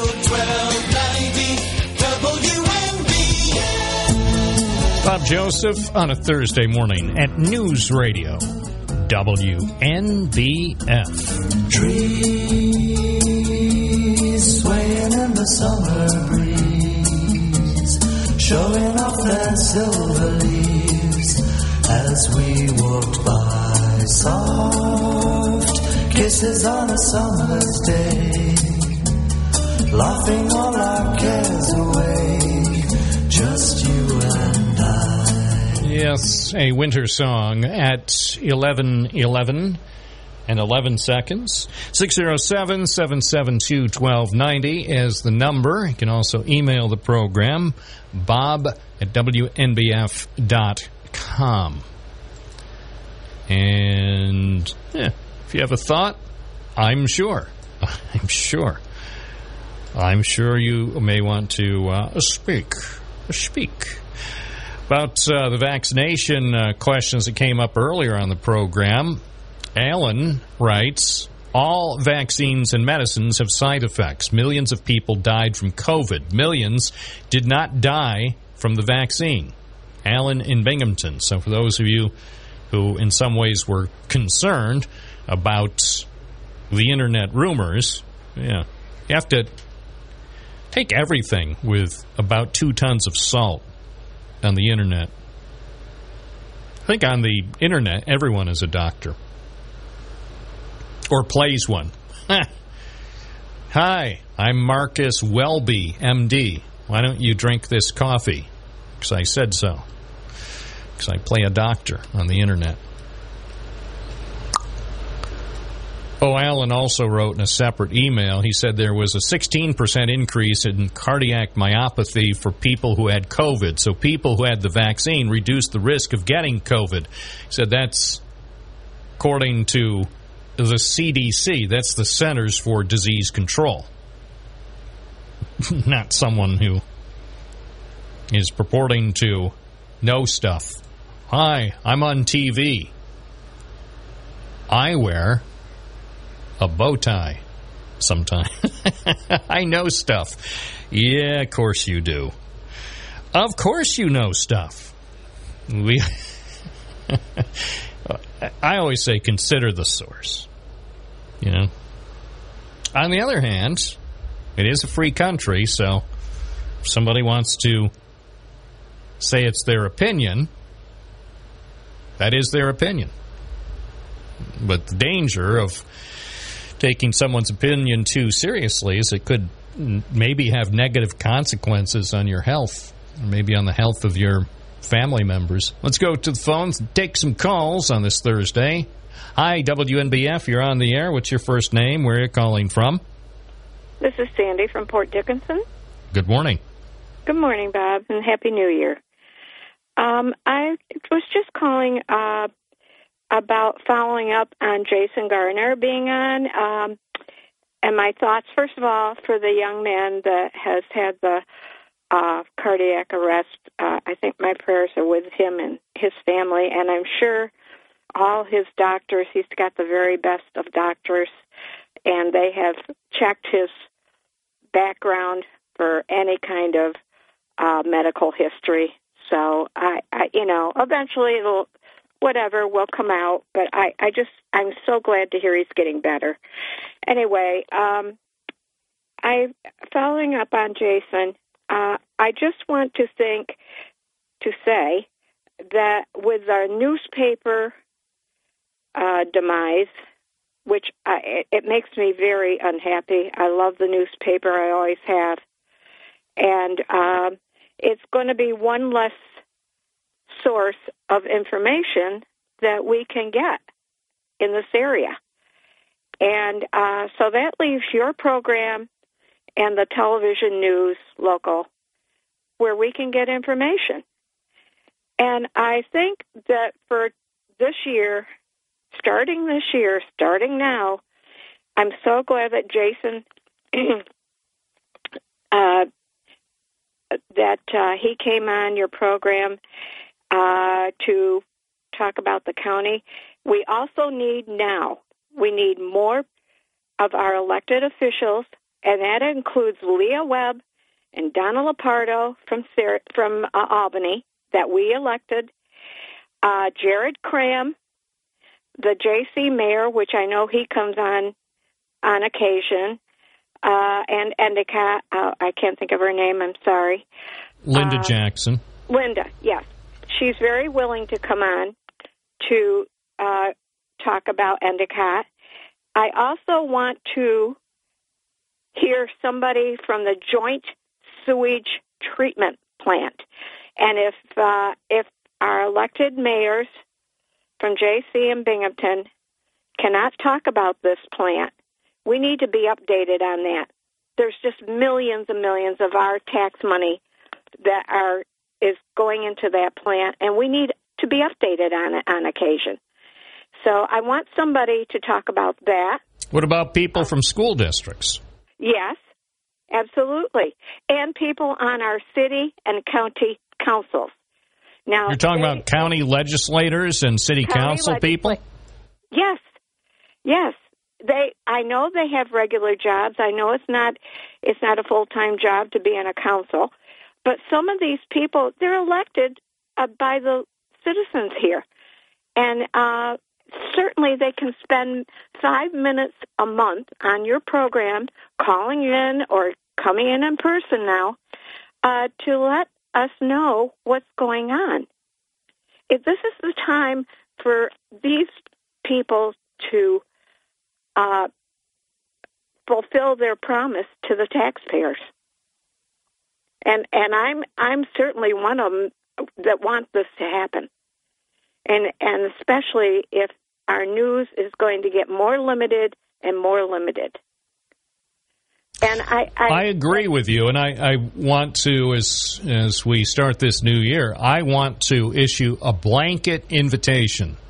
This is an official invitation from WNBF that if you are an elected official, a mayor, a town supervisor, a county legislator, a city council person, state lawmaker, whether a member of the Assembly or the state Senate, a member of Congress, whether you're in the House or in the U.S. Senate, from New York or Pennsylvania, all are welcome. And every school superintendent in Broome and Tioga counties also are welcome. You're all officially invited as of right now. So now I know not all of them, in fact, probably most of them aren't listening right now, but I know that people who work for them or with them are listening, and they can convey that information. So if you work for a mayor, a town supervisor, a town council member. It gets dangerous inviting every town council member in Broome and Tioga County on, because that could be too many people. But basically, members of city council, there are only 7 members of Binghamton City Council. Again, the state lawmakers and our national representatives, if you work with them or for them or know them, or a member of their family or in their inner circle, just mention that Bob Joseph politely requested their attendance here at the program, either by phone or in the studio if possible, and they know how to get in touch with me. It's bob at WNBF.com. School superintendents. Every school superintendent in Broome and Tioga County should come on the program in the next 3 months.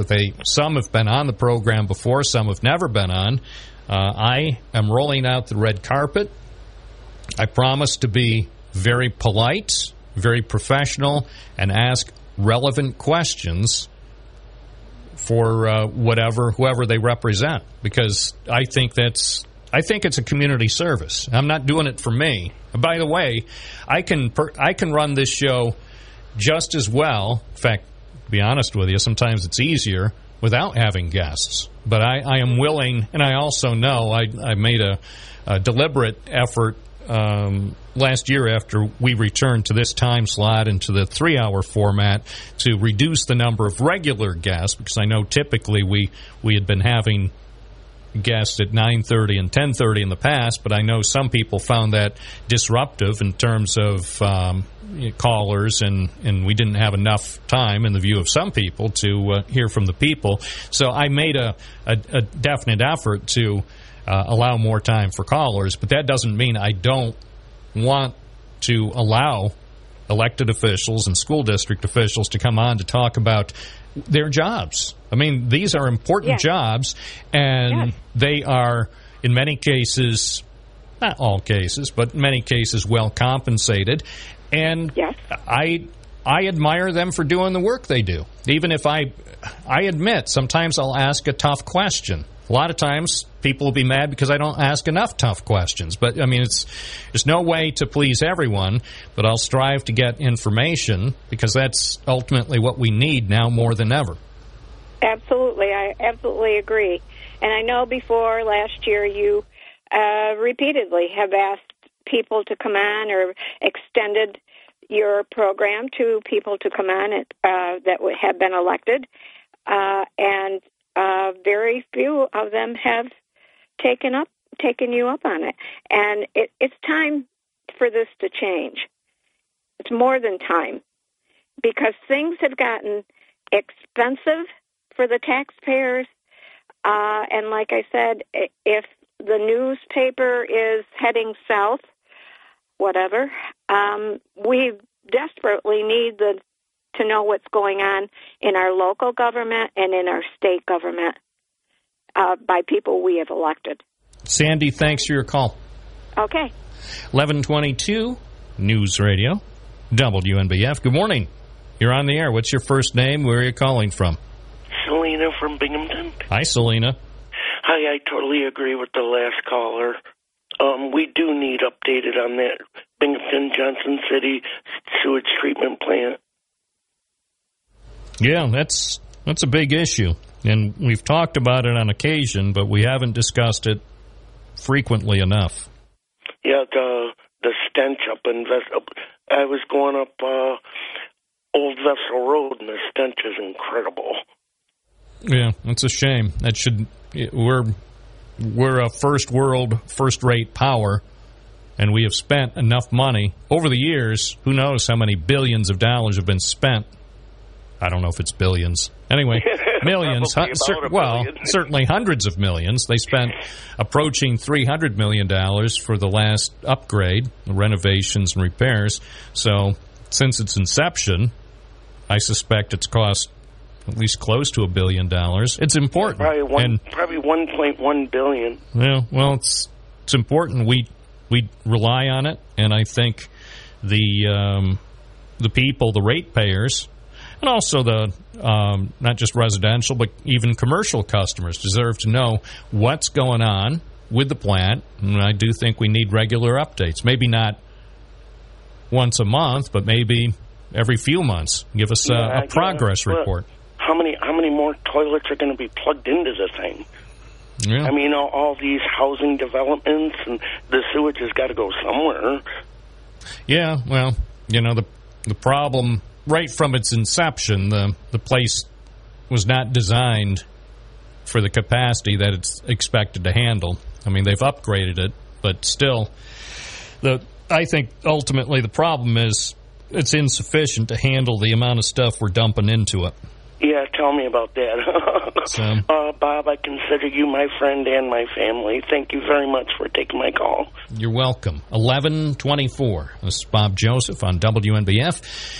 Yes, I'm actually one person on the planet who this morning will answer your call. 607-772-1290. WNBF, good morning. You're on the air. What's your first name? Where are you calling from? Good morning, Bob. DJ from Binghamton. How you doing? Good. Well, I want to ask you a question. What is your love language? My daughter was asked that, and she didn't know how to answer it, although she was raised by me who, well, so let me say this. His name's Gary Chapman, and he wrote a book. It came out in 1990, but it didn't catch fire till like now, 32 years later. And, well, in my world anyway. So it's for people, it's for, not just love relationships, not just intimacy, but any kind of relationship. And the 5 love languages, to go kind of quickly because I don't know how much time we have. Words of affirmation, number 1. Number 2 is acts of service. Number 3 is gifts. My sister Patty used to love to visit people in the hospital who she didn't even really know. Like, my friend's mother's in the, what are you doing with those flowers, Patty? Oh, I'm taking them to. The 4th one is quality time.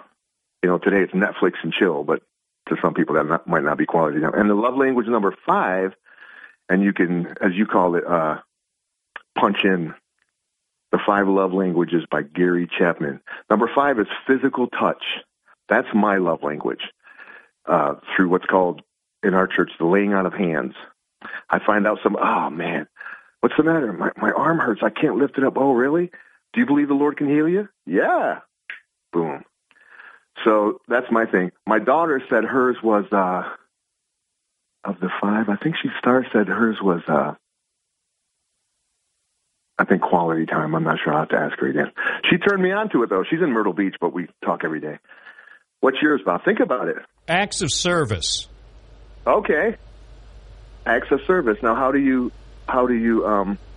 bring that out? Your love language through acts of service. Oh, in various ways. Journalism. Journalism, okay, hosting a talk show, and serving other people off air. Yes, that's an act of service. And let me tell you what else I thought about. Because in our fleshly, carnal mind, we get down on people. You know how, like, protesters, what are those protesters doing? They're protesting out in front of the Brimcon, they ought to arrest them. No, that's an act of service. They're usually protesting for people who look like them. That's a quote they use a lot on the news. They look like me. Or they're protesting for someone who's down and out and they feel they shouldn't be in jail. They should be in a hospital, right? That's an act of service. Well, I think I think it's important to try to have more empathy for people. Yes. And try when possible to understand what people are going through, even if you haven't had to endure the same thing. Try to put yourself in their shoes and try to imagine yourself in their situation, and then try to exhibit some compassion. Now, what would words of affirmation be? The other day, somebody walked up to me and said, "Oh, I love your sneakers. I just bought this nice black expensive pair of sneakers because you got the what do you call on the bottom of your feet? Sometimes you get them, and calluses." And I said, "Yeah, that's kind of like they try to." Would that be words of affirmation to affirm that you look nice? Oh, I like your dress. Things like that. Words of affirmation. It can be anything that's a positive comment. Yeah, positive comment. Yep. So words of affirmation, acts of service, gifts, quality time, and physical touch are the 5. Look them up, people. All right. Thank you. Hope you have a great day. Yes. You too, Bob. God bless you. 11:28. This is Bob Joseph on News Radio WNBF, serving you on the air every weekday morning from 9 to noon with a phone number that just can't change. Phone company could try to change it, but I don't think they would be successful. 607-772-1290. Give us a call. Share some thoughts about what's going on in your world on this Thursday morning. This is News Radio, WNBF, 92.1 FM, 1290 AM, always available on the free WNBF app.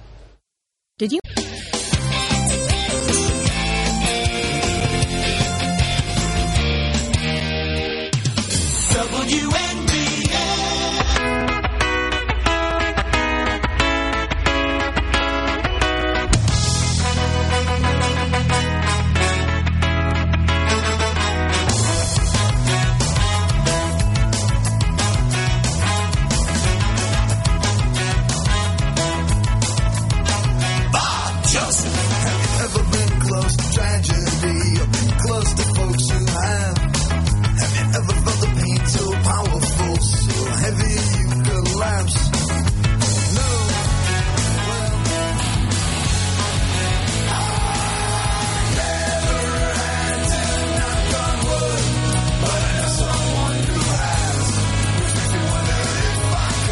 WNBF, Bob Joseph live on your Thursday morning. Thank you for spending some of your time with WNBF. 92.1 FM, 1290 AM, and streaming at WNBF.com.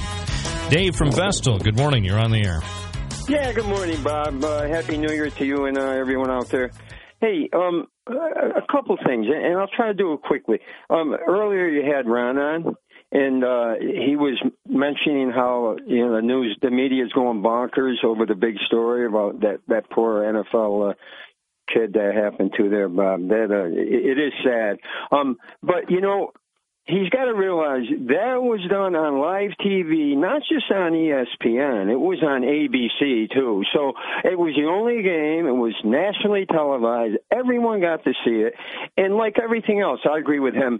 Your cable news networks, if something big, if something important happens, they'll latch on to it. They'll have panels.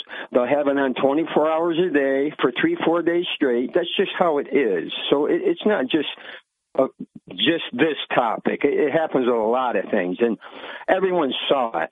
And speaking of football, I mean, I hate to change the topic because you guys have been covering community topics here. I've been listening, and it's all important stuff.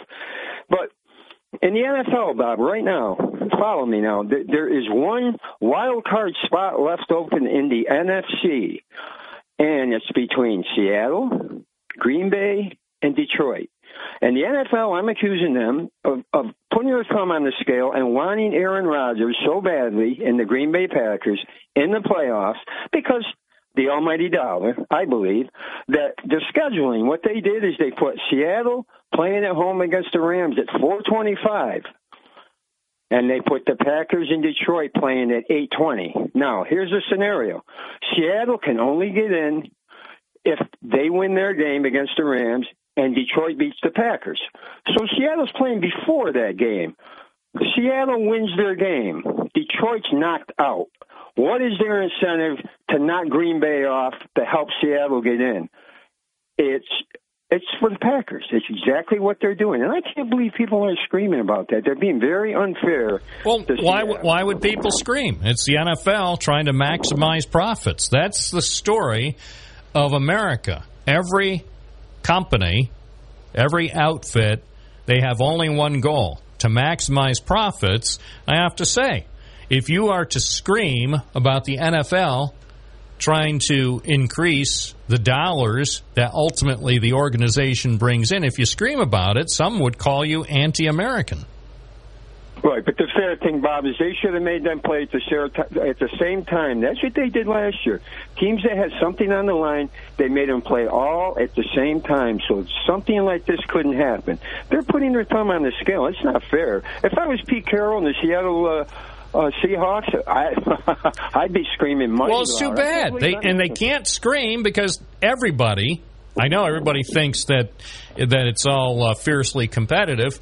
I don't care what team you work for or if you're an owner or whatever. If you're part of the organization, NFL, whether it's Giants or Bills or Bengals or Lions or whatever, I mean, you all work for the same company, so in the end, you better not criticize them too much publicly. A little bit of criticism is permitted because that helps with storylines, and it used to help sell newspapers. Now there's no hope for that, but it also gets clicks and ratings for radio and TV, so to a degree, you can have a little bit of controversy, but you better not go too far, or else the commissioner will have a word with you.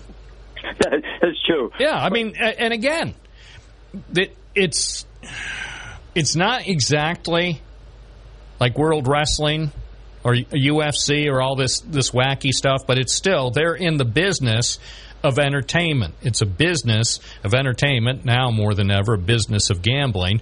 But billions and billions and billions of dollars are at stake here. And in the end, woe unto the person who actually aggressively criticizes the money machine. Yeah, I know. See what I'm saying? But now, I understand what the points you're making from a fan standpoint, I get.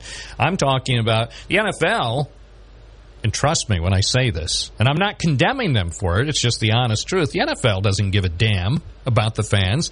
The NFL gives a damn about the money.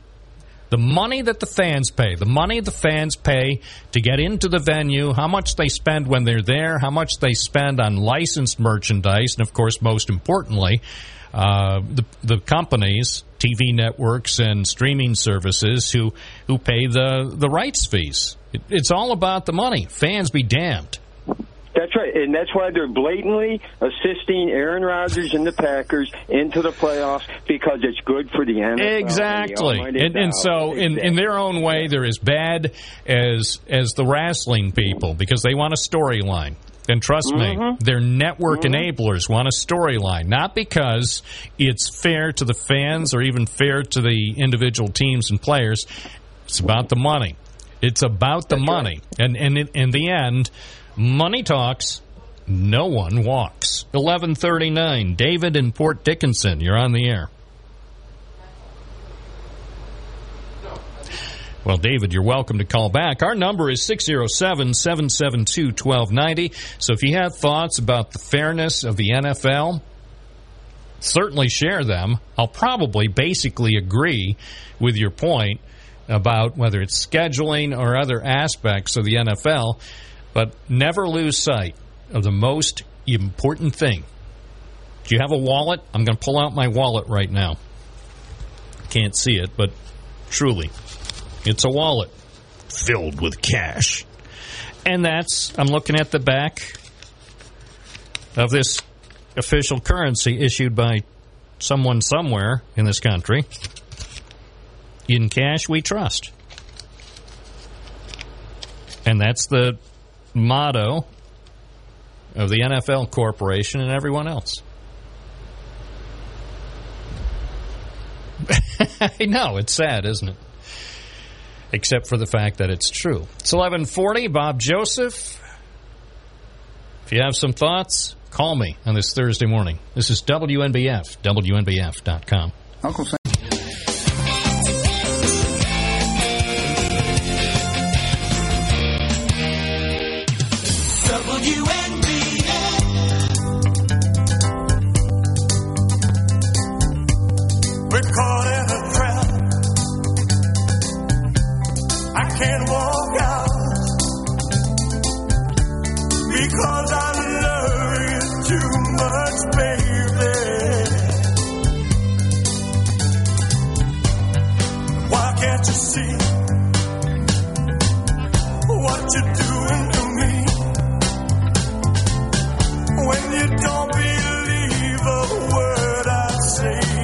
Yes, George Santos. I don't believe a word you're saying. We can't go on together with suspicious minds. I saw George Santos yesterday. They had a picture of him in the House of Representatives, in the House chamber. Nobody would talk with him. His pants were on fire. Oh, that's low. That's low for the Prince of Prevarication. George Santos, welcome to the House of Representatives. Martin from Binghamton, good morning. Yes, I saw a cameo shot of him. He was slithering around the back there and by himself, too, like you said, you know. Yeah, I almost, for a moment, when I saw some of the pictures, I almost felt sorry for him. Then I got over it. Well, I don't know. That, what a imposter. But while you were away, I don't know if you heard about the guy that rescued like 20-some people. No, tell me about it.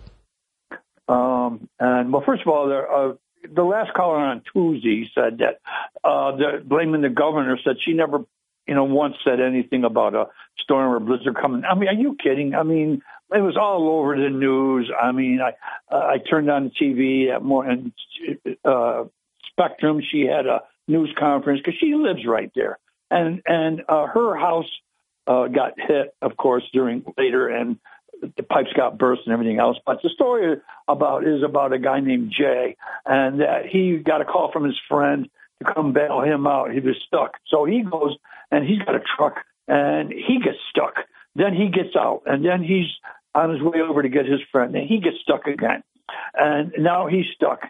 And in the meantime, his friend calls me, goes, well, I'm safe. I got out. So he continues, and then he can't get out. And the blizzard is just unbelievable, you know. And so he meets a guy walking down the street in sneakers and a light jacket, and he says, come on in my car. Come on in my truck. And then they're in the truck. And then he sees a woman in a car parked up, an elderly woman, and so all three of them get together and they're huddling in the truck. And so the car runs out of gas. His car runs, so they go in her car, and then that runs out of gas. So then he remembers he saw a light back there, like some kind of a building, whatever. So he took a pair of brake pads with him, and it was a school, and he broke the window and went in and got into the school, and then got, I think her name is Mary, and we missed on the other guy's name. But then they got into the school, and so he gets in, so they're safe and warm, and the alarm's going off and everything else. He got rid of the alarm, but then he goes back out. What a Samaritan, going back out. Oh, wait a minute, very important part. By himself, before that, he went and he knocked on 10 different doors and offered people up to $500 if I could sleep on your floor. And he got rejected by everybody. And they talk about, no, this is not Buffalo, it's Cheektowaga, but they say about how they all come together. Well, so much for that. But, you know, on the other side of that, though, Bob, I mean, you know, people always learn about society. I mean, you know, what's this guy going to do? You know, they're worried about a stranger or something. But, my God, this is a huge freaking storm. But well, thank you for calling it to my attention. I'm just catching up now, and I see that there are a few comments he made. This is just a 4-second clip of what Jay had to say after that situation where he broke into the Pine Hill School in Cheektowaga. It was a matter of survival. It was just a very scary situation to be in. So there. And again, I appreciate your mentioning this to me because I was on a news holiday, so I was news-free for about 10 and a half days, so this is the first I'm hearing about it. But what a great story. I'm reading some of the stories that were posted, not just here in the U.S., but around the world. Yes, and he went back out, and he got about another 18 people, and they spent Christmas morning in there together. And he went in and he broke into the cafeteria and got some food, you know, just some staples, some vegetables and snacks and everything, some sustenance, and then got some wrestling mats so they all could sleep. And you'll probably see a picture of that. So they all yeah, Christmas I'm looking at some of the video. Yeah. Well, thank you for alerting me to that. I'm glad to hear that, even though there was tragedy related to all the snow, that also there were heroes. And so I appreciate your letting me know about that. Can I get one more comment in, please? Sure. Yeah, okay. Well, then he also in the morning, they broke into the janitor's room and got snow blowers and was able to get all the cars out and everything else. But I was thinking about that the other night, walking the dog, and it's like, how many other people might have been stranded and knocked on doors and were rejected and had to go back to their car and expired in their cars? I mean, and I thought about Bob Dylan's storm song, come in, I'll give you shelter from the storm, But, the other side of that, like I said earlier, is maybe, people worried about, who am I letting in, about the society and stuff like that. But my God, that was for Buffalo even, that was a historic storm. But anyway, God bless that young man, Jay. And, he saved about maybe 17 people's lives. Yeah, some of the stories said even a couple of dozen. Yeah. So I commend him, and I thank you for letting me know about that. It's 11:48. Bob Joseph with you on WNBF. David in Port Dickinson, good morning. Good morning. How are you today? Well, I'm doing well. How are you? Doing pretty good. I'd just like to comment on the Jason Gardner interview you just had. Yes, what do you think? Well, I personally know several Broome County employees, and I just found what he was saying to be lacking in facts. The supposed bonus that was paid out to DSS employees was $1,000. By the time taxes are done, you can do the math. Willow Point Nursing Home got $4,000. Binghamton City employees are getting $8,000. I'm just curious as to why the disparity between the different groups of the Broome County government. Yeah, good question. Good question. And I also know that all the money that he's saving from not giving these people raises goes into a general slush fund that he's free to do whatever he wishes. So he doesn't want to fill these positions. He wants to work everybody as hard as possible so they're walking out the door. And he won't even answer a phone call from their union. Well, hopefully now that we are shining a spotlight on it, hopefully he'll be inclined to communicate with the union and sit down and talk. Because from what I've heard, a lot of people are not happy, and understandably so. So maybe some steps can be taken. I don't think there's any way to please everyone, but there may be a way to improve things going forward, and that's what we'll see what happens. I certainly hope that some things will change so people will stay at whether it's DSS or in other county jobs longer and feel more satisfied with the work they're doing. Mm-hmm. And I mean, everybody likes to see new parks and stuff being built, but with the situation with the homeless in this town, I mean, those parks are going to be full of tents before too long. Well, we already look around. Look around at. Yep. You don't have to walk far, probably, from your home or your place of employment right now to see people who are out in the cold. It's a very, very disturbing sight. Appreciate your call, David. Thank you. You have a good day, sir. You too. It's 11:51. I'm Bob Joseph. In case you didn't know, I was born here in Binghamton. I work here in Binghamton. I report on Binghamton and the surrounding communities for News Radio WNBF. For News Radio 1290 WNBF. It's the real radio station with the real radio guy who really answers his phone. Carol in Johnson City. Good morning. You're on the air.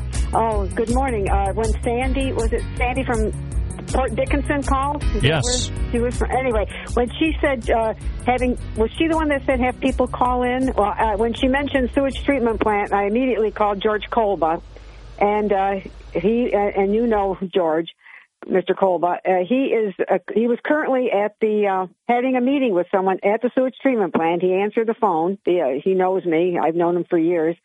And I told him what was being said, and so you may want to expect a call from him in the next day or so. All right. Either I'll call him, or he can call me. I mean, we occasionally talk. I haven't spoken with him in several weeks. I think the last time I spoke with him, he was actually out of town, but still, we had a good chat.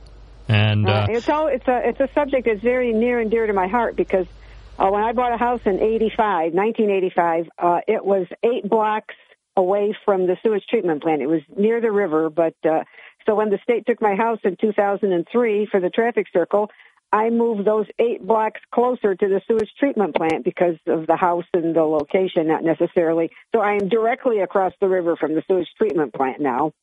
And whoever called and said that there was a terrible stench, maybe it was a day when they take the covers off, or maybe it was a 95-degree day, I think, when it got really hot there in the summer.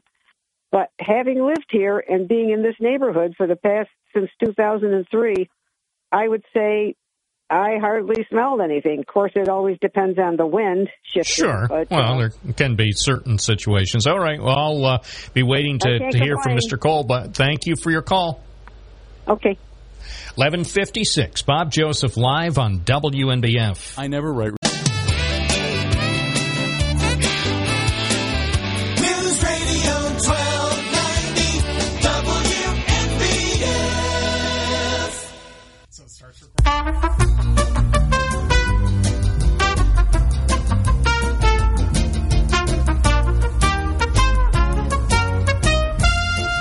I'm Bob Joseph. That's all for now. But don't worry, I'm coming back for more tomorrow morning. Here on News Radio. WNBF, Binghamton.